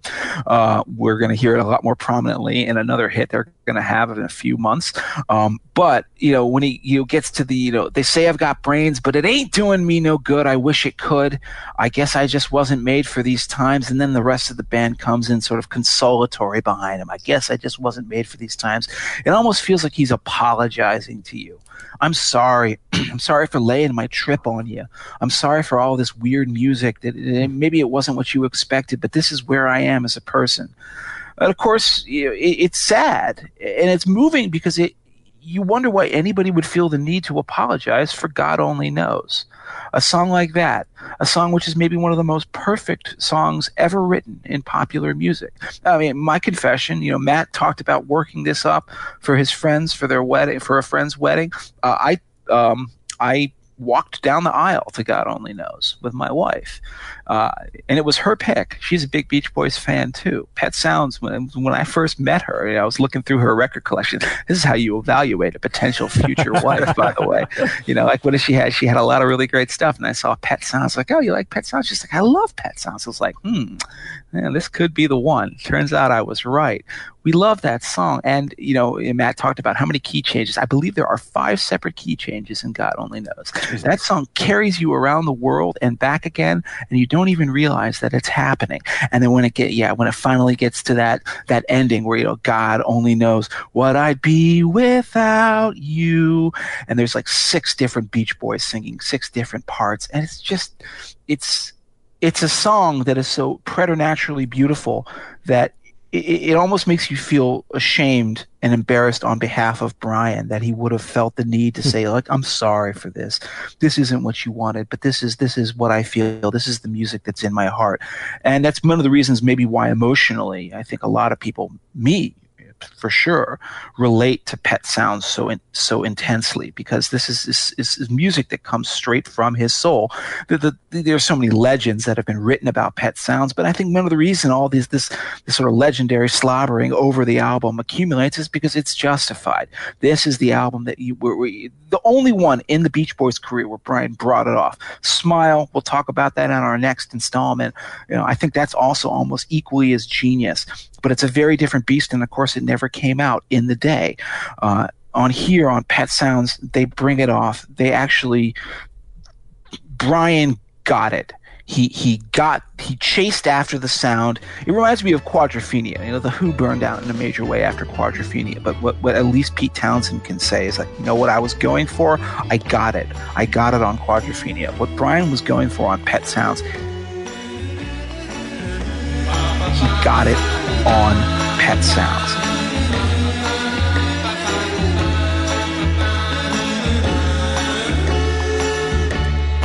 God only knows what I'd be without you. If you should ever leave me, though life would still go on, believe me, the world could show nothing to me. So what good would living do me? God only knows what I'd be without you.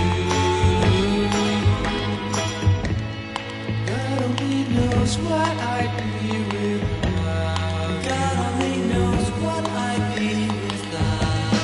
God only knows what I'd be without. God only knows what I'd be without. God only knows what I'd be without. God only knows what God only And I guess, you know, unless you guys have anything more to add, that is, I suppose, where we're going to end for today. I would just point at one song that is kind of a foreshadower that we didn't talk about, because it's the one thing that was recorded and released in between the Party record and Pet Sounds, which is The Little Girl I Once Knew. Yes. Been largely forgotten by time for whatever reason. And I think it contributes to Brian's sense of anxiety about the way that his music is being released or being accepted, because it only made it to number 20. And this is back when they were expecting to do a lot better from that. Incredibly inventive, strange, wonderful, and still catchy pop song. Starts with this crazy instrumental kind of beginning, and several times in it has a good solid 4 or 5 second silence. Right. Just John Cage in here. Why don't we? It doesn't sound that radical now, thinking about it, but of course that's a crazy radical break. And I was just looking at this today on Wikipedia. There's this great quote. So this is recorded, I think, in October 65, released in November 65, and the Party record had been released in September, and Pet Sounds would come out, I believe, like in March of the next year. But they're busy working on Pet Sounds and starting the formulation of this. Here's the quote from John Lennon. And think about where the Beatles are at right now in late 65. They're right now starting the studio portion of their career. They have maybe decided by then to finally quit the road and spend all their time in the studio. Here's a quote from John Lennon about this song. "This is the greatest. Turn it up. Turn it right up. It's got to be a hit. It's the greatest record I've heard for weeks. It's fantastic. I hope it'll be a hit. It's all Brian Wilson. He just uses the voices as instruments. He never tours or anything. He just sits at home thinking up fantastic arrangements out of his head, doesn't even read music. You keep waiting for the fabulous breaks. Great arrangement. It goes on and on with all different things." I think Lennon was speeding a little bit here. "I hope it's a hit so I can hear it all the time," which is a funny shout out. Throwback to when you couldn't just listen to everything. How could I ever have known that she'd be what she is today? And look at how her boyfriend holds her. I'll be moving in one day. Split, man.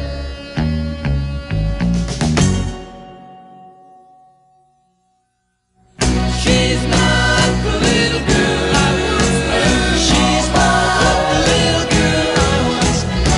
She's not the little girl I once knew. She's not the little girl I once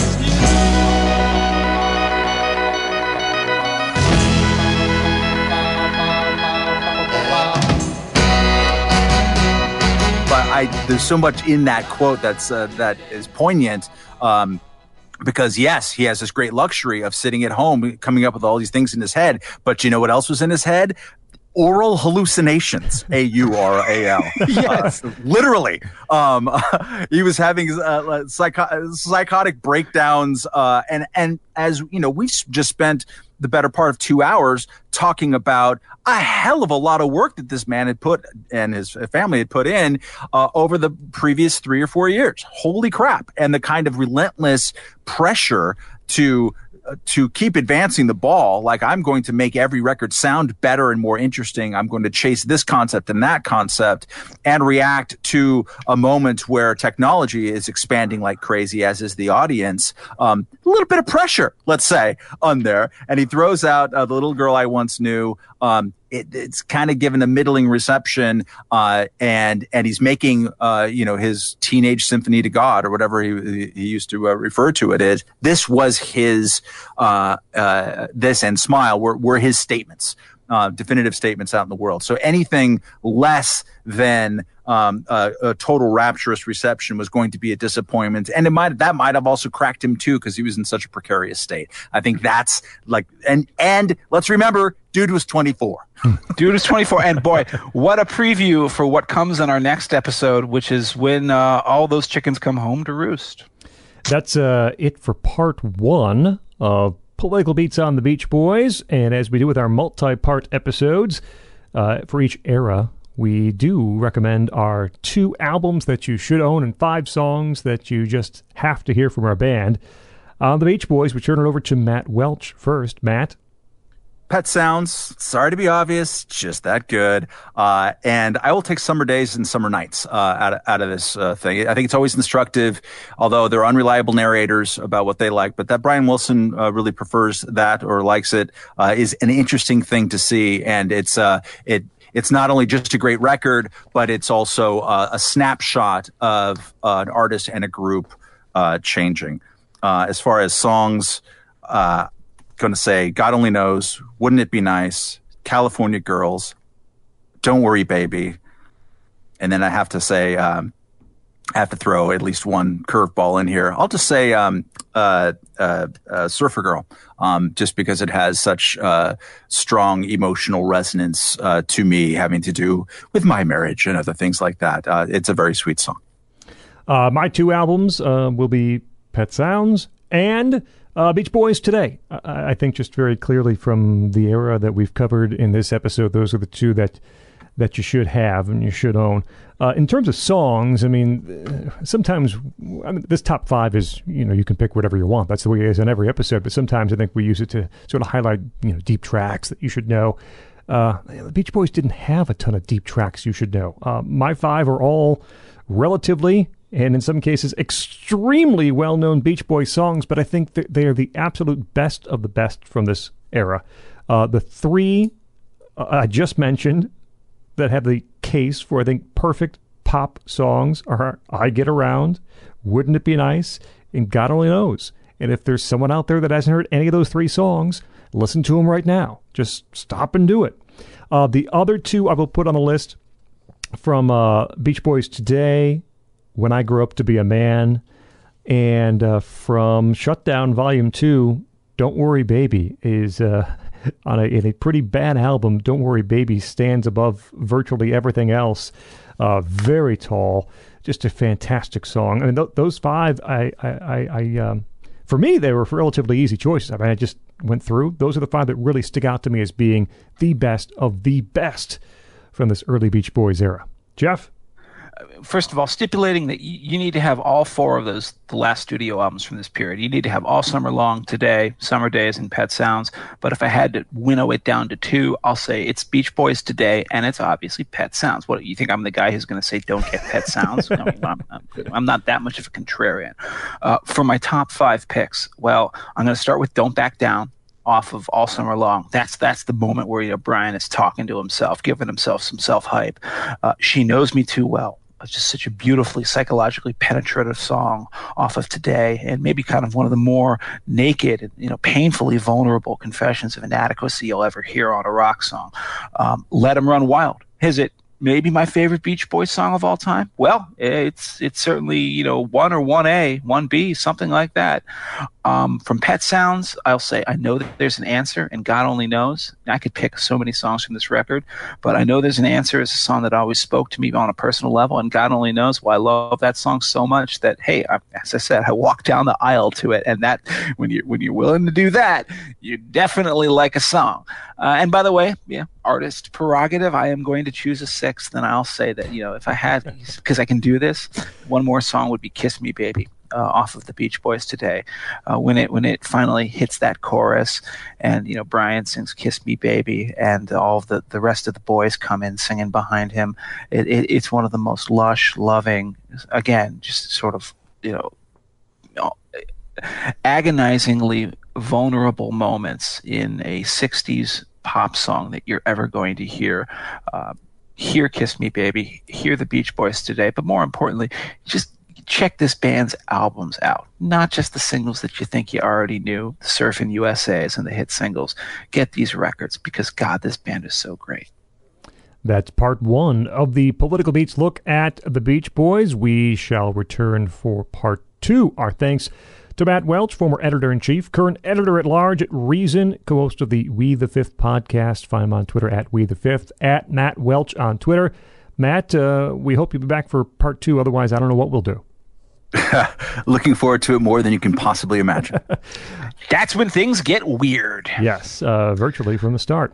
Jeff, it's time to bone up on part two. Although, again, we're going to have to somehow. I don't think I have to do that much research. No, we're going to have to. I'm pretty prepped. we mention your tweet storm so often. We're going to have to find a way to kind of link that into perhaps the landing page on National Review, so people can sort through that as they're listening. And to the that's, episode. by the way, why I never delete my tweet history.